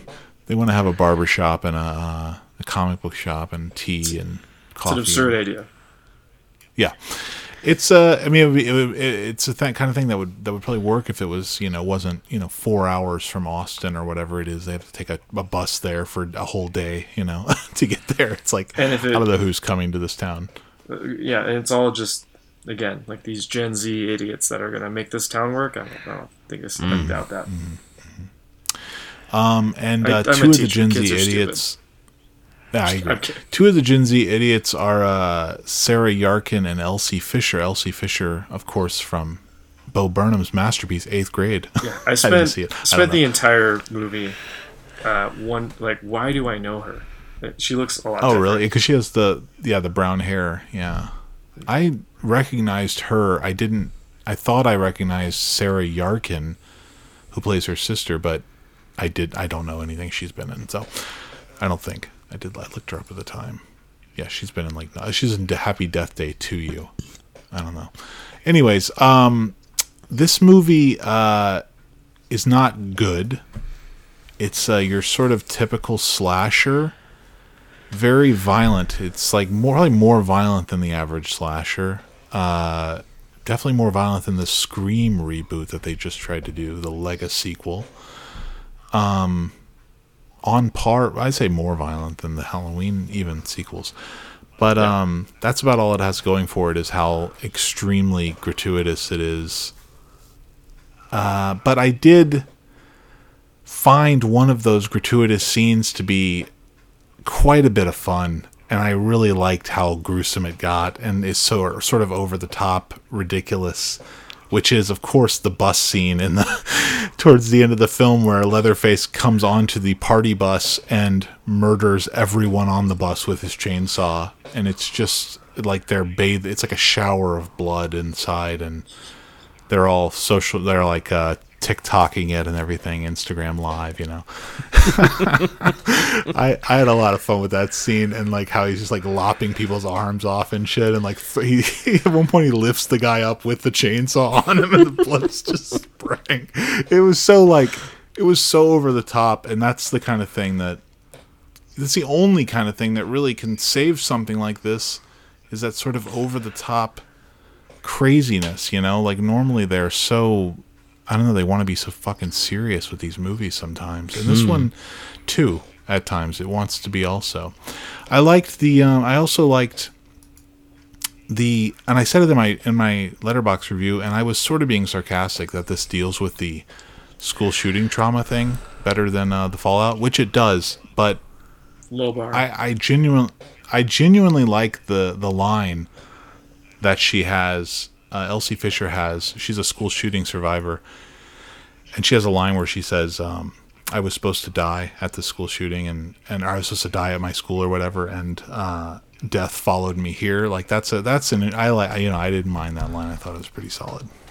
But I do find it, I didn't love the idea that like they sort of make, I don't know if it's fair to, is it fair to say, JR, that they make Leatherface supernatural in this? I mean, they shoot him like 700 times and he lives. I don't know. Yeah, I think that's fair. Yeah, I don't like that. I hate that. I mean, it was, yeah.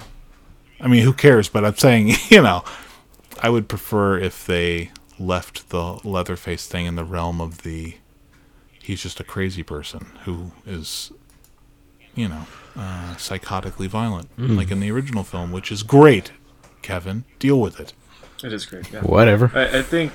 I mean, I don't know. It's almost like they want him to kill so many people, and they have to have people trying to kill him back. That it's like we have to like turn him into this like supernatural specter. Like by making him supernatural, you make him more of an idea. Even though he's very literal because he kills every person. I don't know. Also, Alice Krige is in this as Leatherface's mother, and she was in Star Trek: First Contact, which was the first movie that our former co-host Jonathan ever saw in the theater. Really? She was the Borg queen in that movie. He didn't see anything Jonathan until. got a late. Oh, okay. Wow. He had a late start. He wasn't allowed to see movies. Wait, like for real? Yeah. Dang. For real. I actually remember I saw this movie. I know. It was a religious thing, you know. I saw this movie in the theater the same day he saw it, and I was coming out of the theater. I remember this like distinctly. It was at Segan, and I was coming out of the theater seeing this movie, and he and his family were going into it. And I was like, "Oh, you're going to see a movie? Like, this is awesome!" You know. Like now we can start seeing movies together, and it really was like a floodgate had been open after that, because I remember we must have saw a dozen movies together in the theater after that. Nice. What changed his parents' religion? What made God okay with movies? It wasn't like that.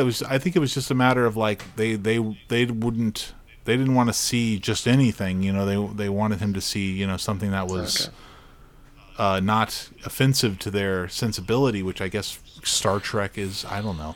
And it's weird to think about now, because now I don't think that they give a fuck one way or the other about anything like that, and it's really strange. But is there a sense of like, all right, we raised him with the moderation, so now he can moderate himself, so we don't have to care anymore. I mean, maybe he was 11 when this movie came out, so I don't know if he was old enough to say he can moderate himself. Yeah. It's like but I remember it's just such in contrast to what I was dealing with, which is like my mom took me to see Braveheart when I was 9, but then I think she rationalized it as being like it's history and he likes knights and swords and stuff, and that's interesting, you know. But I guess she probably didn't realize it was going to be as violent and sort of brutal as it was. She took me to see Saving Private Ryan a couple of years later. So dang, you know. Yeah, I think my parents walked out of Saving Private Ryan because it was too gory. Yeah, we did a whole family, maybe not whole family. Maybe someone was with my sister, but did the Patriot as a family. Oh.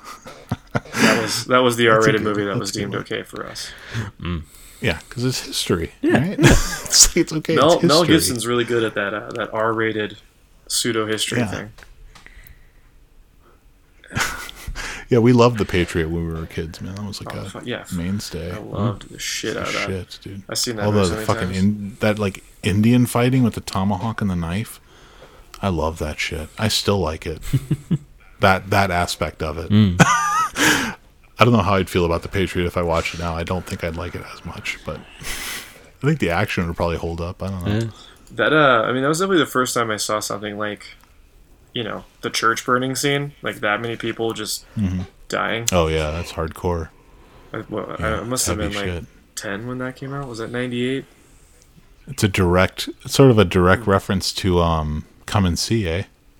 I mean, probably, yeah. That's where they got that, right?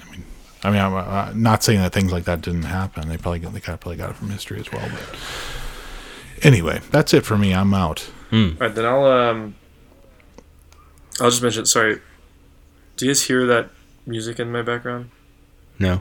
No. Okay, perfect. I don't. It's driving me crazy. My daughter has like this sort of like this piano thing, like this whatever, soft piano thing out, and my cat keeps stepping on it. I think playing piano songs. I like Big. Yeah. I mean, kinda. Yeah. Like that thing. Yeah. So I caught up with a movie that. It's not really been on my list of things to catch up with, but I just was like, oh, check this out. I watched Stuck on You, which is a Farrelly Brothers comedy. Weird. I couldn't believe you watched that. That was really strange. That was hilarious. That was great. It was such a like stupid PG-13 premise and execution that I thought was just very like delightful and feel good, and like there's something so like nice about it. I don't understand why I like it so much, but I just really did. And is this movie nicecore? It might be. Yeah, I think it is. I think it is.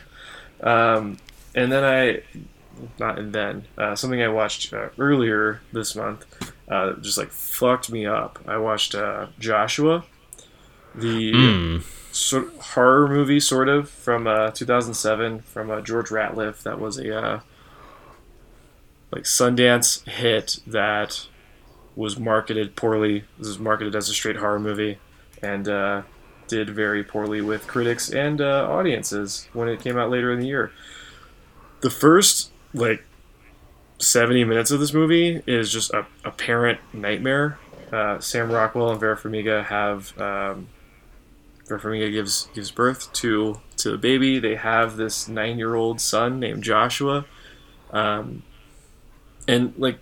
Regardless of Joshua, who, you know, ends up being sort of like he's a sociopath, I think, would be the best way to. He does not feel other people's emotions. He does not understand other people's emotions, but he's good at masking that. And just Sam Rockwell and Vera Farmiga dealing with this crying newborn. It does not stop. It is that kind of like stressful noise situation. Like every scene. A baby's crying. Vera Farmiga is losing her shit. And on top of that, we have this boy kind of like acting out. And that horror scenario was just too much. And Sam Rockwell is so fucking good in this movie. He's great.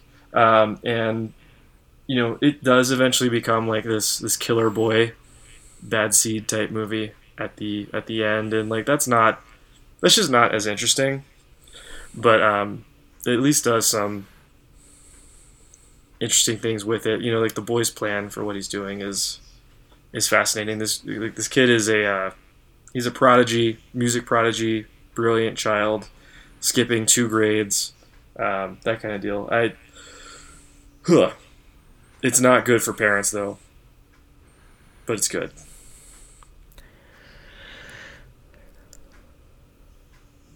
No, you guys are just gonna leave me hanging? Oh my god! No, I'm sorry. My shit was muted. I don't think I can handle the crying thing, man. That's yeah. This like it's like my kid so cries stressful. For like 30 seconds and I lose it. I'm just like, you gotta stop. Like, yeah, that's so abrasive, man. That noise, I don't know. Man. Like you understand so much. Like y'all remember that scene in High Life where Pattinson, like the baby is crying. He's staring. He's looking at her like it's gonna kill me. It's gonna kill me. Because she won't stop crying. Yeah. Or like, and there's also that scene on in Under the Skin where the baby's crying on the beach. Ooh, that was fucking brutal. That's heavy shit. That's heavy shit too. It's like that's one of those real fucked up ones. Yeah. But yeah, that's I don't know. Where did you see this movie again? I rented the DVD from Netflix. I don't know. Maybe at some point I'll. Yeah, it's not. I mean, you did give it a high rating. I don't know. I mean, I gave it a 5. I don't just do that. Yeah. I know. That's heavy duty. Duty. I'm guessing most people would not give this a 5. I'm guessing even if you, I don't know. The beginning, that first hour is like to me is perfect, but I can see the horror elements detracting for a lot of people. I'd say most films you give 5 to, I would not give a 5. So, and vice versa. Yeah, I mean, I guess some would say that you don't have my taste. I would say you guys don't have good taste, but that's neither here nor there. I give The Apartment 5. You can, whatever. I still haven't watched The Apartment, so. Oh, Christ. I gave Romeo and Juliet 5, and you gave it 3. So I mean, and then you gave In the Mood for Love 5, and I gave it 2.5. So I mean, we're not on the same page about this. Yeah, one of us has stupid opinions, the other doesn't, and depends which one of us is right. No, I don't think you have stupid opinions. I'm sorry that you feel that way about me. All right, well let's get into this main review, which is Kimi from this year, from about 2-3 weeks ago. Was it 2 weeks or 3 weeks? I think it's been 3 weeks. I believe maybe it was 2. The first weekend. I think it was February 4th is when it came out.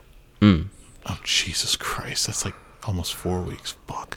From Kimi, directed by Steven Soderbergh, starring Zoe Kravitz.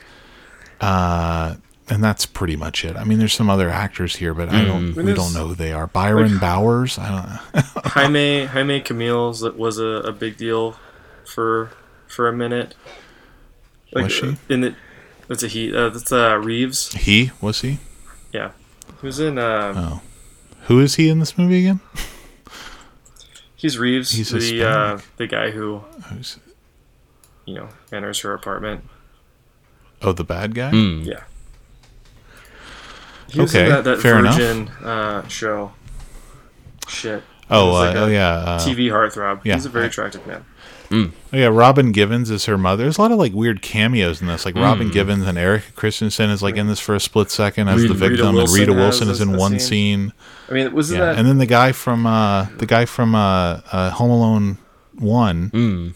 The Macaulay Culkin's brother is the stalker guy who likes to watch her from his window. Yeah. I was thinking, wasn't that? Sorry, it was hard to see on my phone.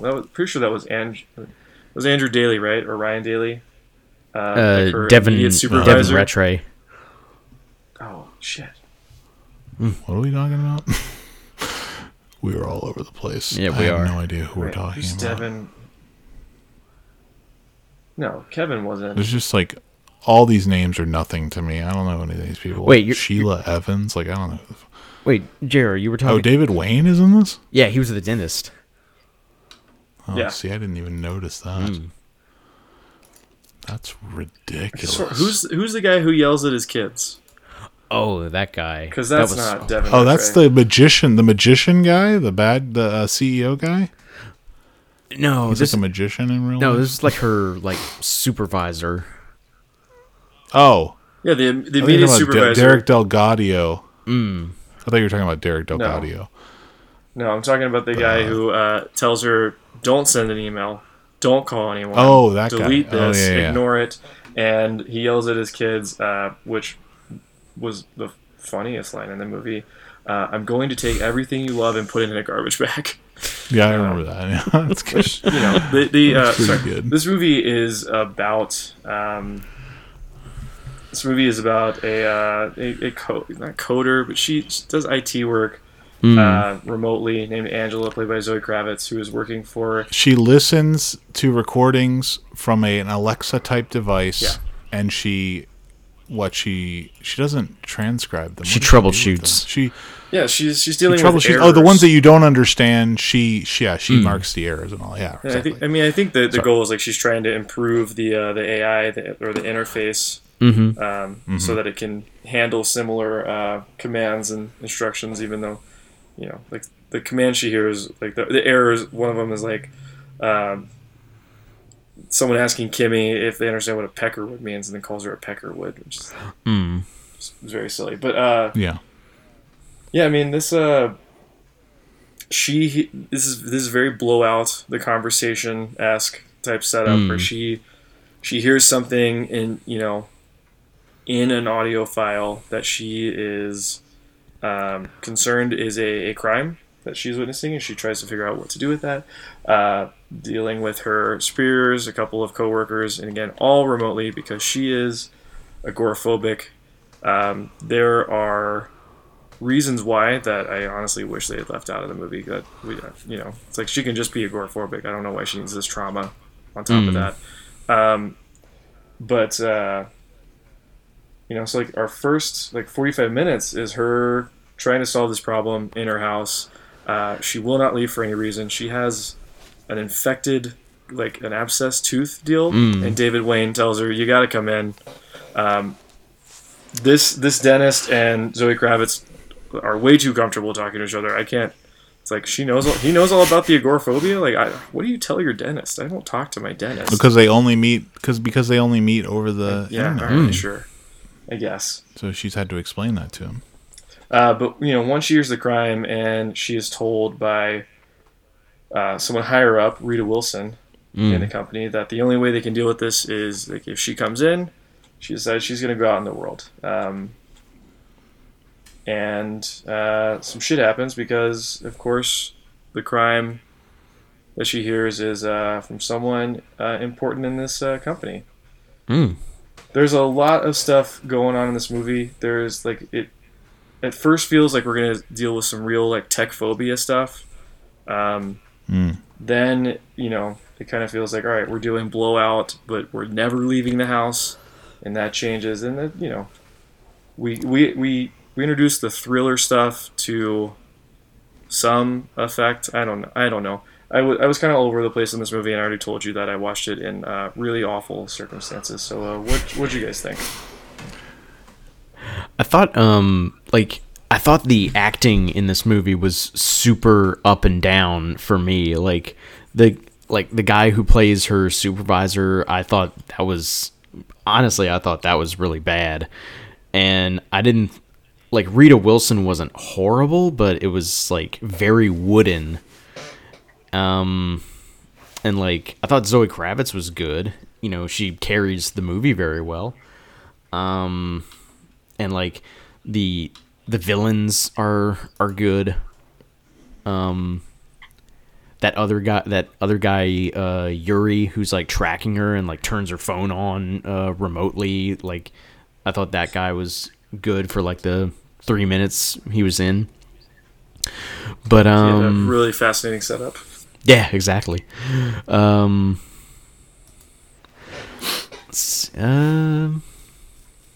Yeah.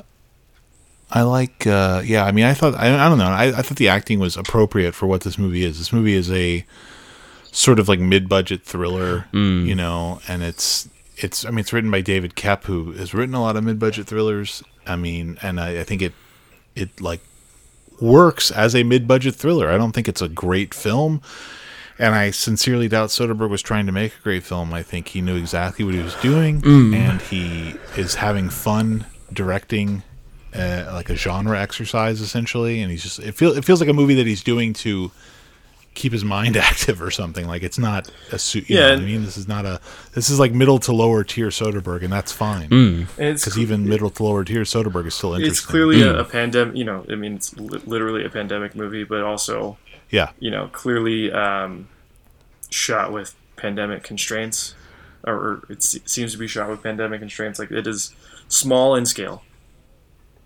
Small in cast. I mean, I would say that as far as the constraints go, though, and the fact that it's like what you said, it started out like it was going to be some kind of tech phobic thing.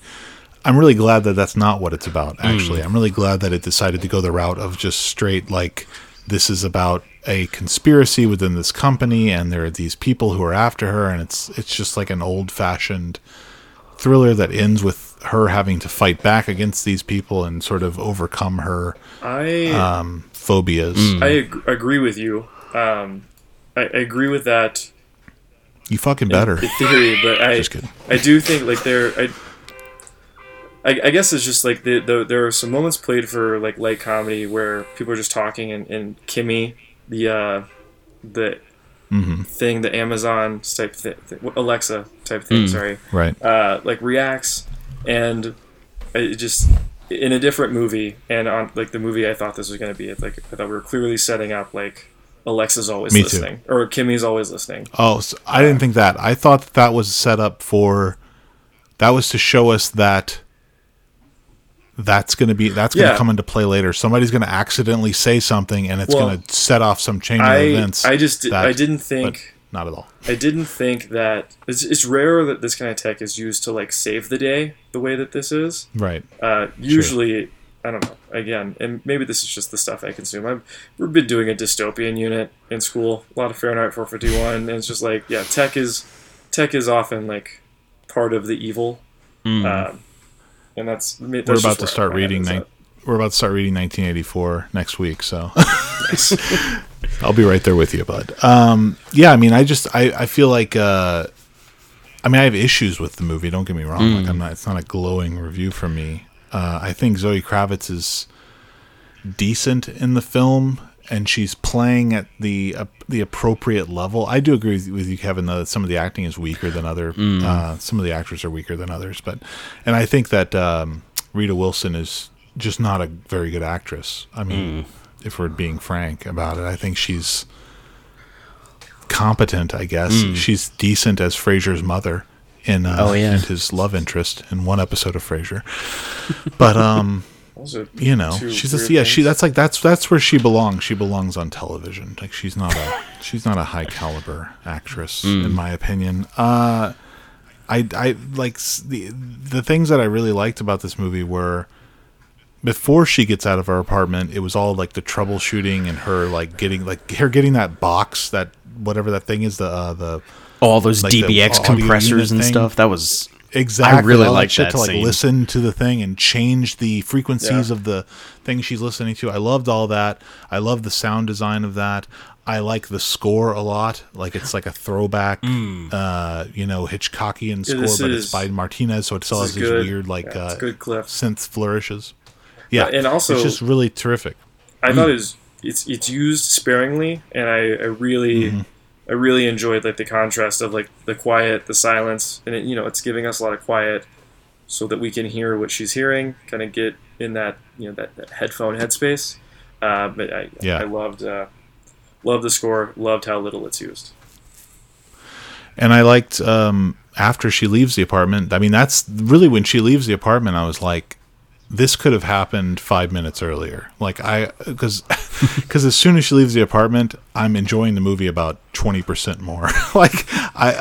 All her running around, the way that the camera switches to this sort of manic iPhone looking, everything shot low angle. It's rushing. It's shaky. I thought that all worked really well. He does, she looks like a complete weeaboo when she's outside of her apartment. She's got the hood on and the blue hair and the black mask. She just looks like somebody who reads manga a lot. And the fact that she has no manga in her apartment is absurd.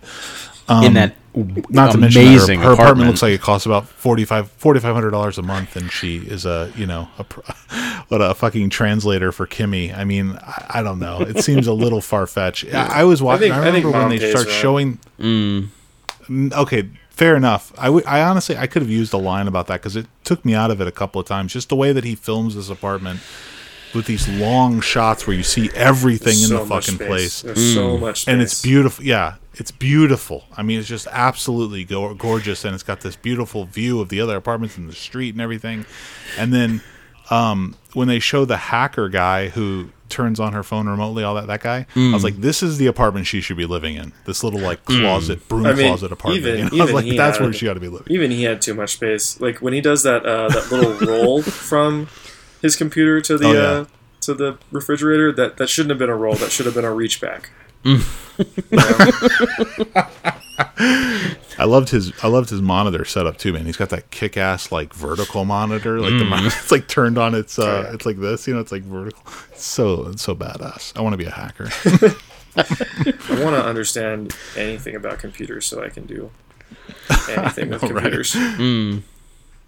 That would be nice. But yeah, I found it to be way more exciting when she was outside of her apartment. Although when she comes back, it's still good. I like the whole ending. I like the way that she sort of turns the tables on them. A little bit maybe cliched at this point, but I still enjoy it. Weird connection. This movie uses a perpetually in construction apartment on a higher floor, very similarly to how Joshua does. Interesting. Yeah, there's a interesting. I think connection. I think a lesser filmmaker would have made this a Screen Life movie, a la I don't know, what are the Screen Life movies? Searching and the movies that take place on a screen of a laptop. I mean, I guess this setup would work like that. It would be worse. But it'd be horrible. It does seem primed for that. I don't know. I'm really glad they didn't. I'm glad they didn't do that. I don't love the very end. I like the ending. I like the resolution. I wish they did not give us, the day after or however much time has passed. I don't think they tell us how much time has passed. And of course, she's totally overcome her fears. She's just walking in the street, no mask. We get a freeze frame as she's about to order tacos from the food truck or whatever. And I was just like, okay. And then there's an awful song playing for the soundtrack. I was like, this is a little too upbeat based on what we got. Her hair color's changed from blue to pink. I was like, this is gross. She's electrified now. It's like, that's the kind of thing that these movies get wrong a lot, is this idea that like, okay, now they've experienced this thing, they've overcome every single trauma in their life and every single phobia in their life, and they're a totally new person. This would create more during the film. I agree. And during the film, she killed people. Yeah. She's murdered people now. With a nail gun. It was awesome. It was good. Thanks for that line about construction knowledge in the beginning so that we know you could use a nail gun. Right. They have to explain why she knows how to use a nail gun, which, But the fact that she takes down her mask while she's at that office talking to Rita Wilson. This is not a person who would ever take down their mask in any situation where any human was in the room. It was like, I don't believe it for a second. If she had just taken off the mask completely, I might have forgotten about it. But the fact that this person is just doing the chin diaper all up and down those stairs and stuff, I was like, this is just very noticeable. She's completely neurotic. I mean, I don't believe it for a second. No.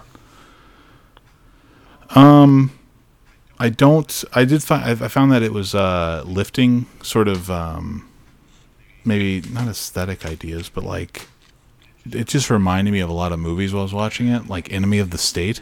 Oh yeah, Reminded me a lot of Enemy of the State while I was watching this. I can see that. And not in any kind of direct sort of I thinking about it now. I can't think of like sort of super direct comparisons, except for the the whole phone, I guess the the phone theme tracking. of surveillance and things like Mm. phone track things like that. I mean, But I don't know. I guess maybe like the chasing elements and things like that incorporated with that sort of made me think of that. And I remember I sent you guys the headline where Robert Pattinson said that the Batman is like The Conversation. Oh, Which is like seems like a really bold claim to make. Indeed. But it's interesting because this movie reminded me of The Conversation as well in aspects of it, and as much as it's like blow up or blow out with audio. And it's I think it is derivative of movies like The Conversation and Blowout, and like by design. I like Steven Soderbergh knew what he was doing with that part of it. I like to believe. Man watches a lot of movies, likes to make references. Fuck, that's all the German is.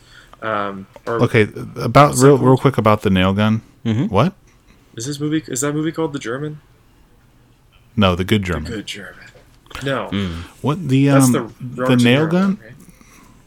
No, that's You mean The Good Shepherd? The Good Shepherd. Oh, the CIA movie. This guy's all over the place. sorry. The You are Good me. German is the Soderbergh one. Sorry. The nail gun, though. Okay, so the scene where she calls the fellow, the construction worker, and tells him that he can't make noise. The thing she's complaining about, the noise, is a fucking compressor, which they're using to power the nail guns. Yeah. But at the end, she's using a nail gun with no compressor, which you're assuming uses compressed air, which is absurd. What- Like, what I mean, did, I know they have nail guns that use compressed air, but like a CO2 cartridge. But I mean, All right. Hold on. if they had a compressor up there, why would they have those guns? Just It's step ridiculous. off of John's construction corner for just a second. Or actually don't. What was she doing with the duct tape? Was that No idea. something about the power? What did she do with Like the she tape? I don't duct taped remember. she duct taped something down on on the nail gun. on the nail gun, as in like to Oh, hold it in the place. safety. Oh, The okay. safety. Because there's a safety on the tip where you have to push it All right. against the wood or it won't fire. Gotcha. So she puts the safety down so she could. We used to do that at when I built cabinets. We would take a nail and put it into the safety and like bend it back so the safety was down because you don't Sounds want unsafe. to use it because it's quicker. Yeah. Because you don't have to push it down each time. You just you can be really quick with it. Anyway, that's just a nitpick though. That same thing happens in Lethal Weapon 2 or 3. Lethal Weapon 3. Danny Glover kills a guy with a nail gun. Same thing. Okay. He's using this ridiculous, like nobody would have this gun. It's ridiculous.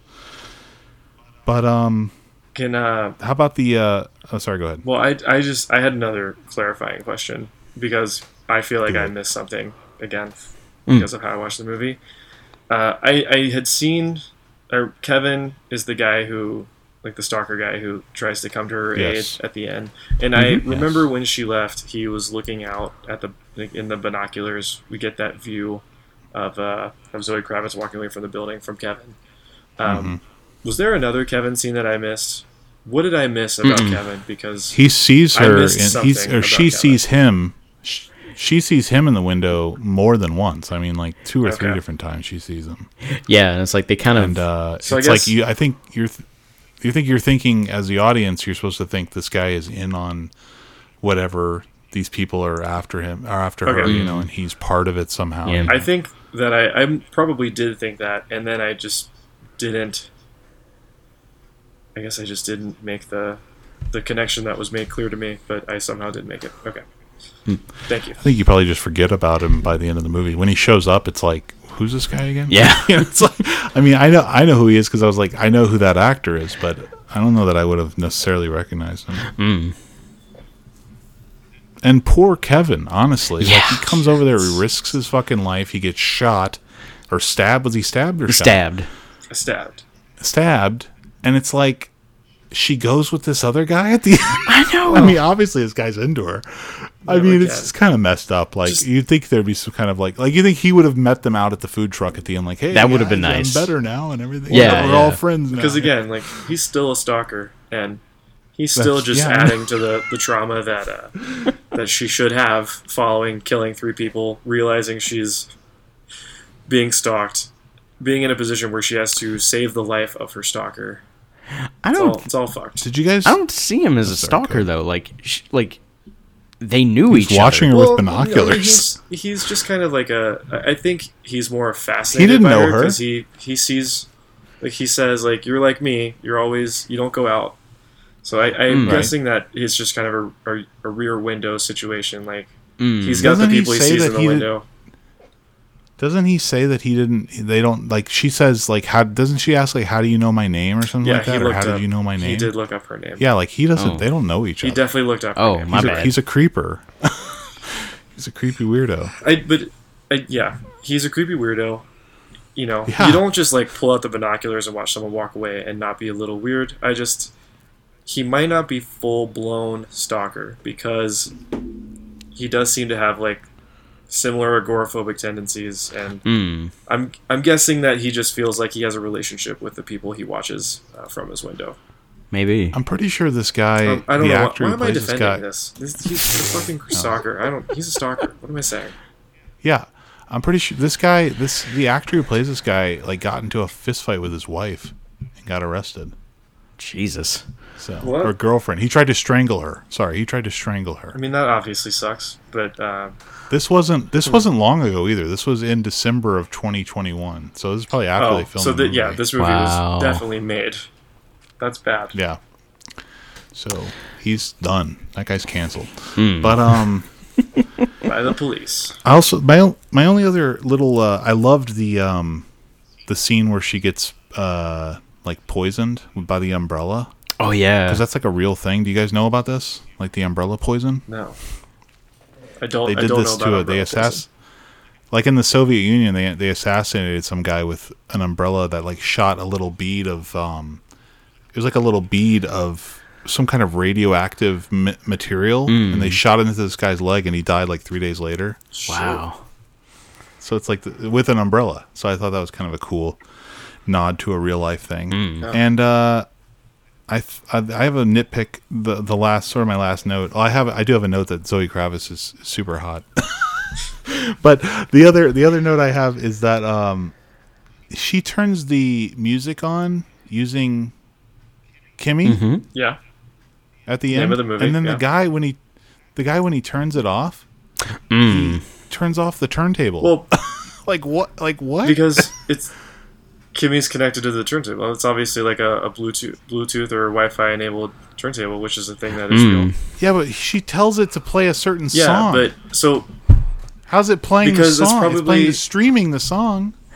you think? Well, Like you can't tell it to play a certain song on the record. Yeah. It wouldn't know what song. you're right, How's it you're gonna right. drop the needle on a certain groove? Well, it probably Kimmy- is absurd. probably one of those Kimmy all-in-ones. Like it's an MP3 player and has That's the only way it makes sense. Yeah. But I still think it's. but just a if mistake. Kimmy, think I mean, it's let's just like let's a assume Kimmy magical is thing. actually like the Alexa and probably has the built-in like streamer. Yeah. Yeah. Yeah. It doesn't make sense. I was thinking how Kimmy should be able to turn on or should be able to play something from the turntable if you command it to, but she didn't command it to. So okay. Right. I don't have an issue. I mean, it was just a little Sounds like, like something you I have an noticed. I was like, issue. that's kind of fucked up. I really don't. I had to watch it with the volume Anyway. low, and like when I saw the subtitles says play Sabotage, I was like, Black Sabbath, but then I was like, no, it's the Beastie Boys. You're right. It's Black Sabbath. I mean, it's Soderbergh. He's the kind of person who might do that. Yeah, but that's like one of I thought that was a weird choice. Be like I mean, I guess like it comes to her mind. I gotta sabotage their plans, so I'm just gonna shout sabotage, and sabotage Yeah. is a It's a loud good. song. It's a good song to play in that moment. I mean, I like the track. Sure, yeah. Okay. Well, ratings for this, I'm going 3.5 on this one. as am I. I'm also going 3.5. This is disgusting. I can't believe this. That we're all Oh, doing No, the it's same an easy rating. 3.5. I mean, it has to be. Yeah. What, Yeah, what I else could mean- it be? Like, it's just a perfect 3.5 movie. Yeah, Yeah, it's I mean, right and where it that's- needs to be.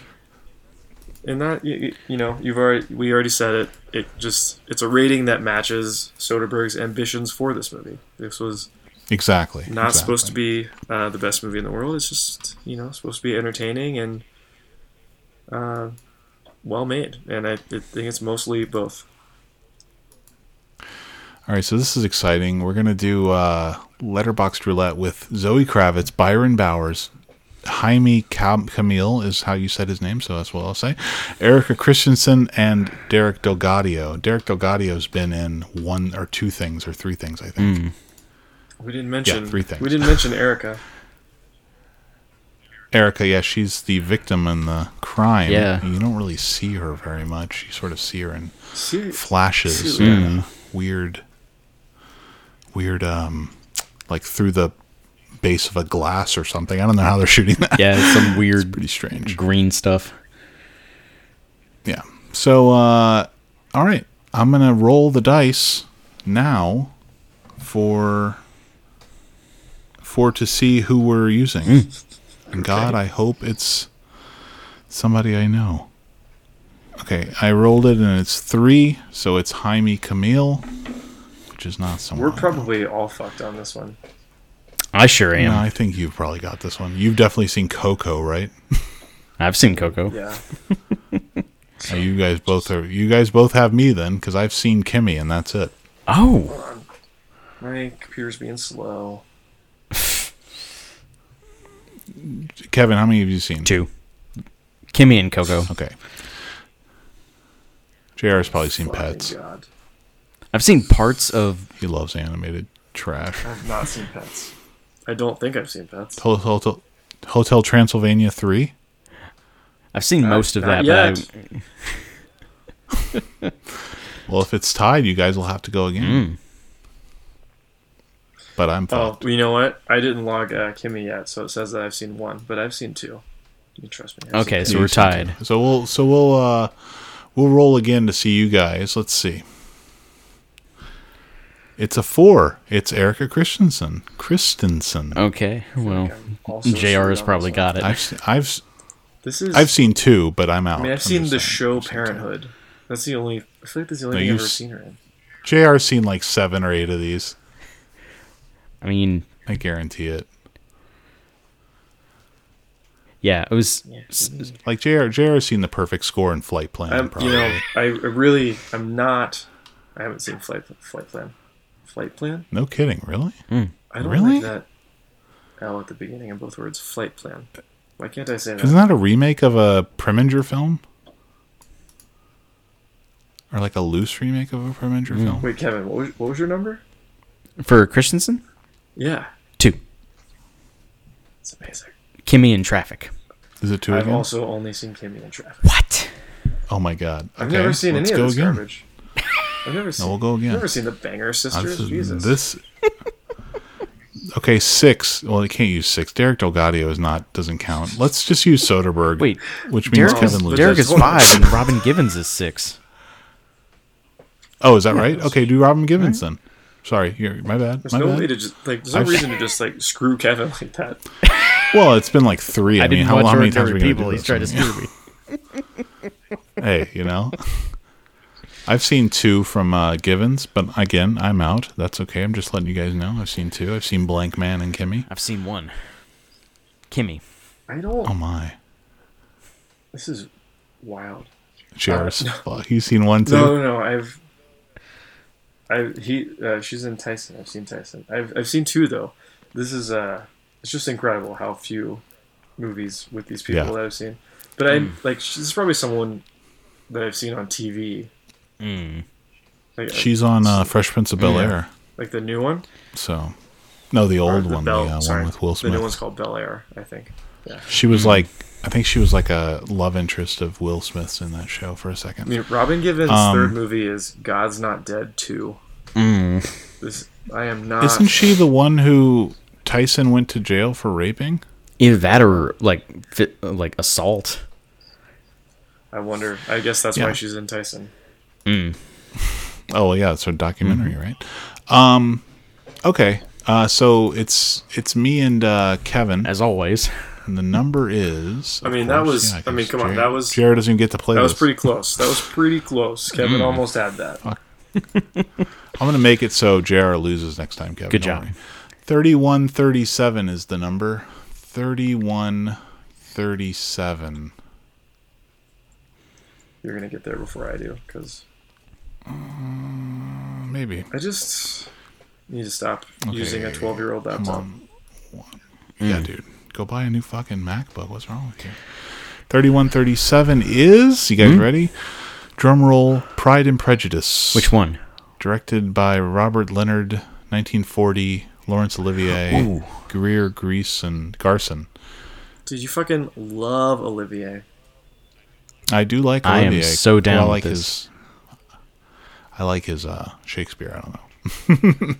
I haven't really seen him in much else, but yeah, we have to watch it. So I'm not like Kevin. I don't really care. Well, this what it has is. Laurence You have to Olivier. watch it, so I'll watch it.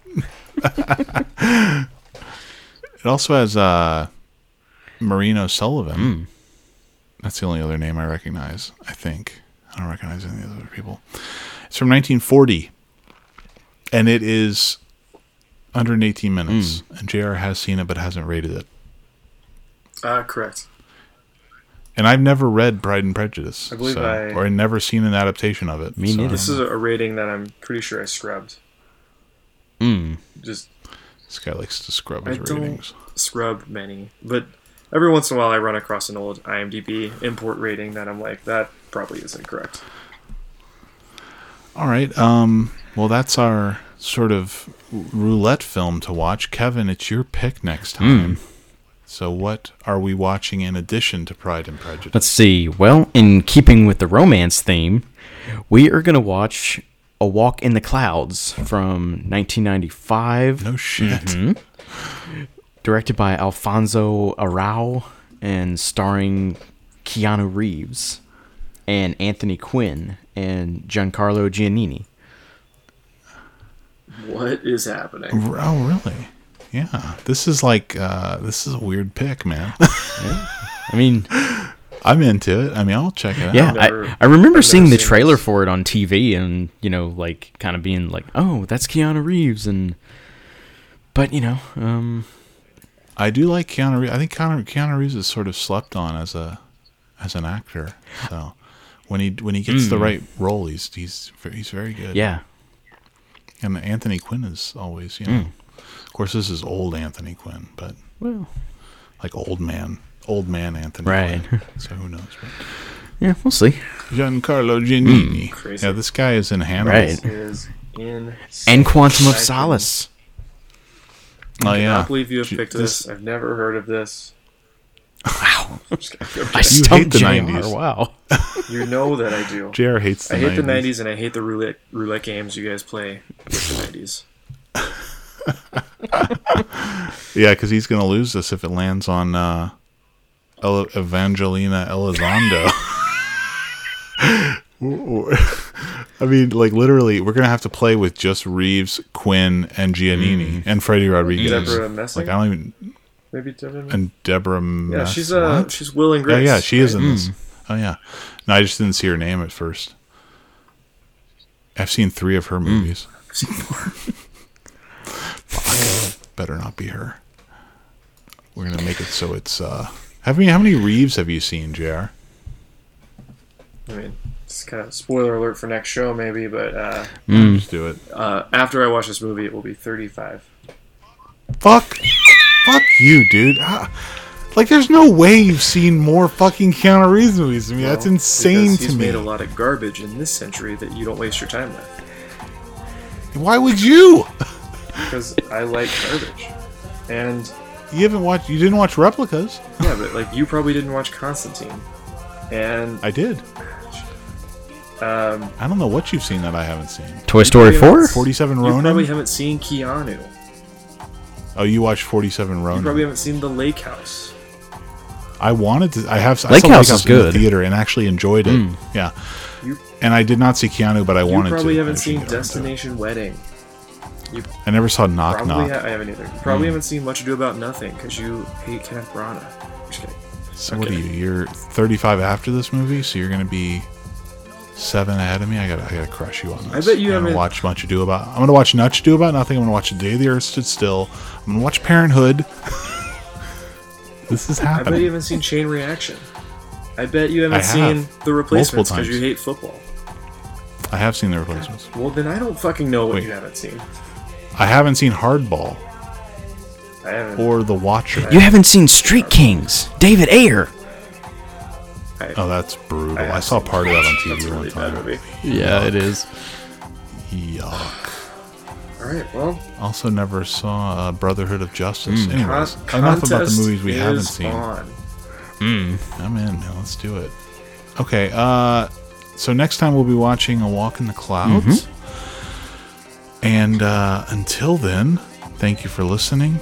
Subscribe to our website at whatever the places are where you can do that. Apple Podcasts. There are lots of places. Stitcher, Spotify, Apple, Pocket Casts, Castro, Google Podcasts.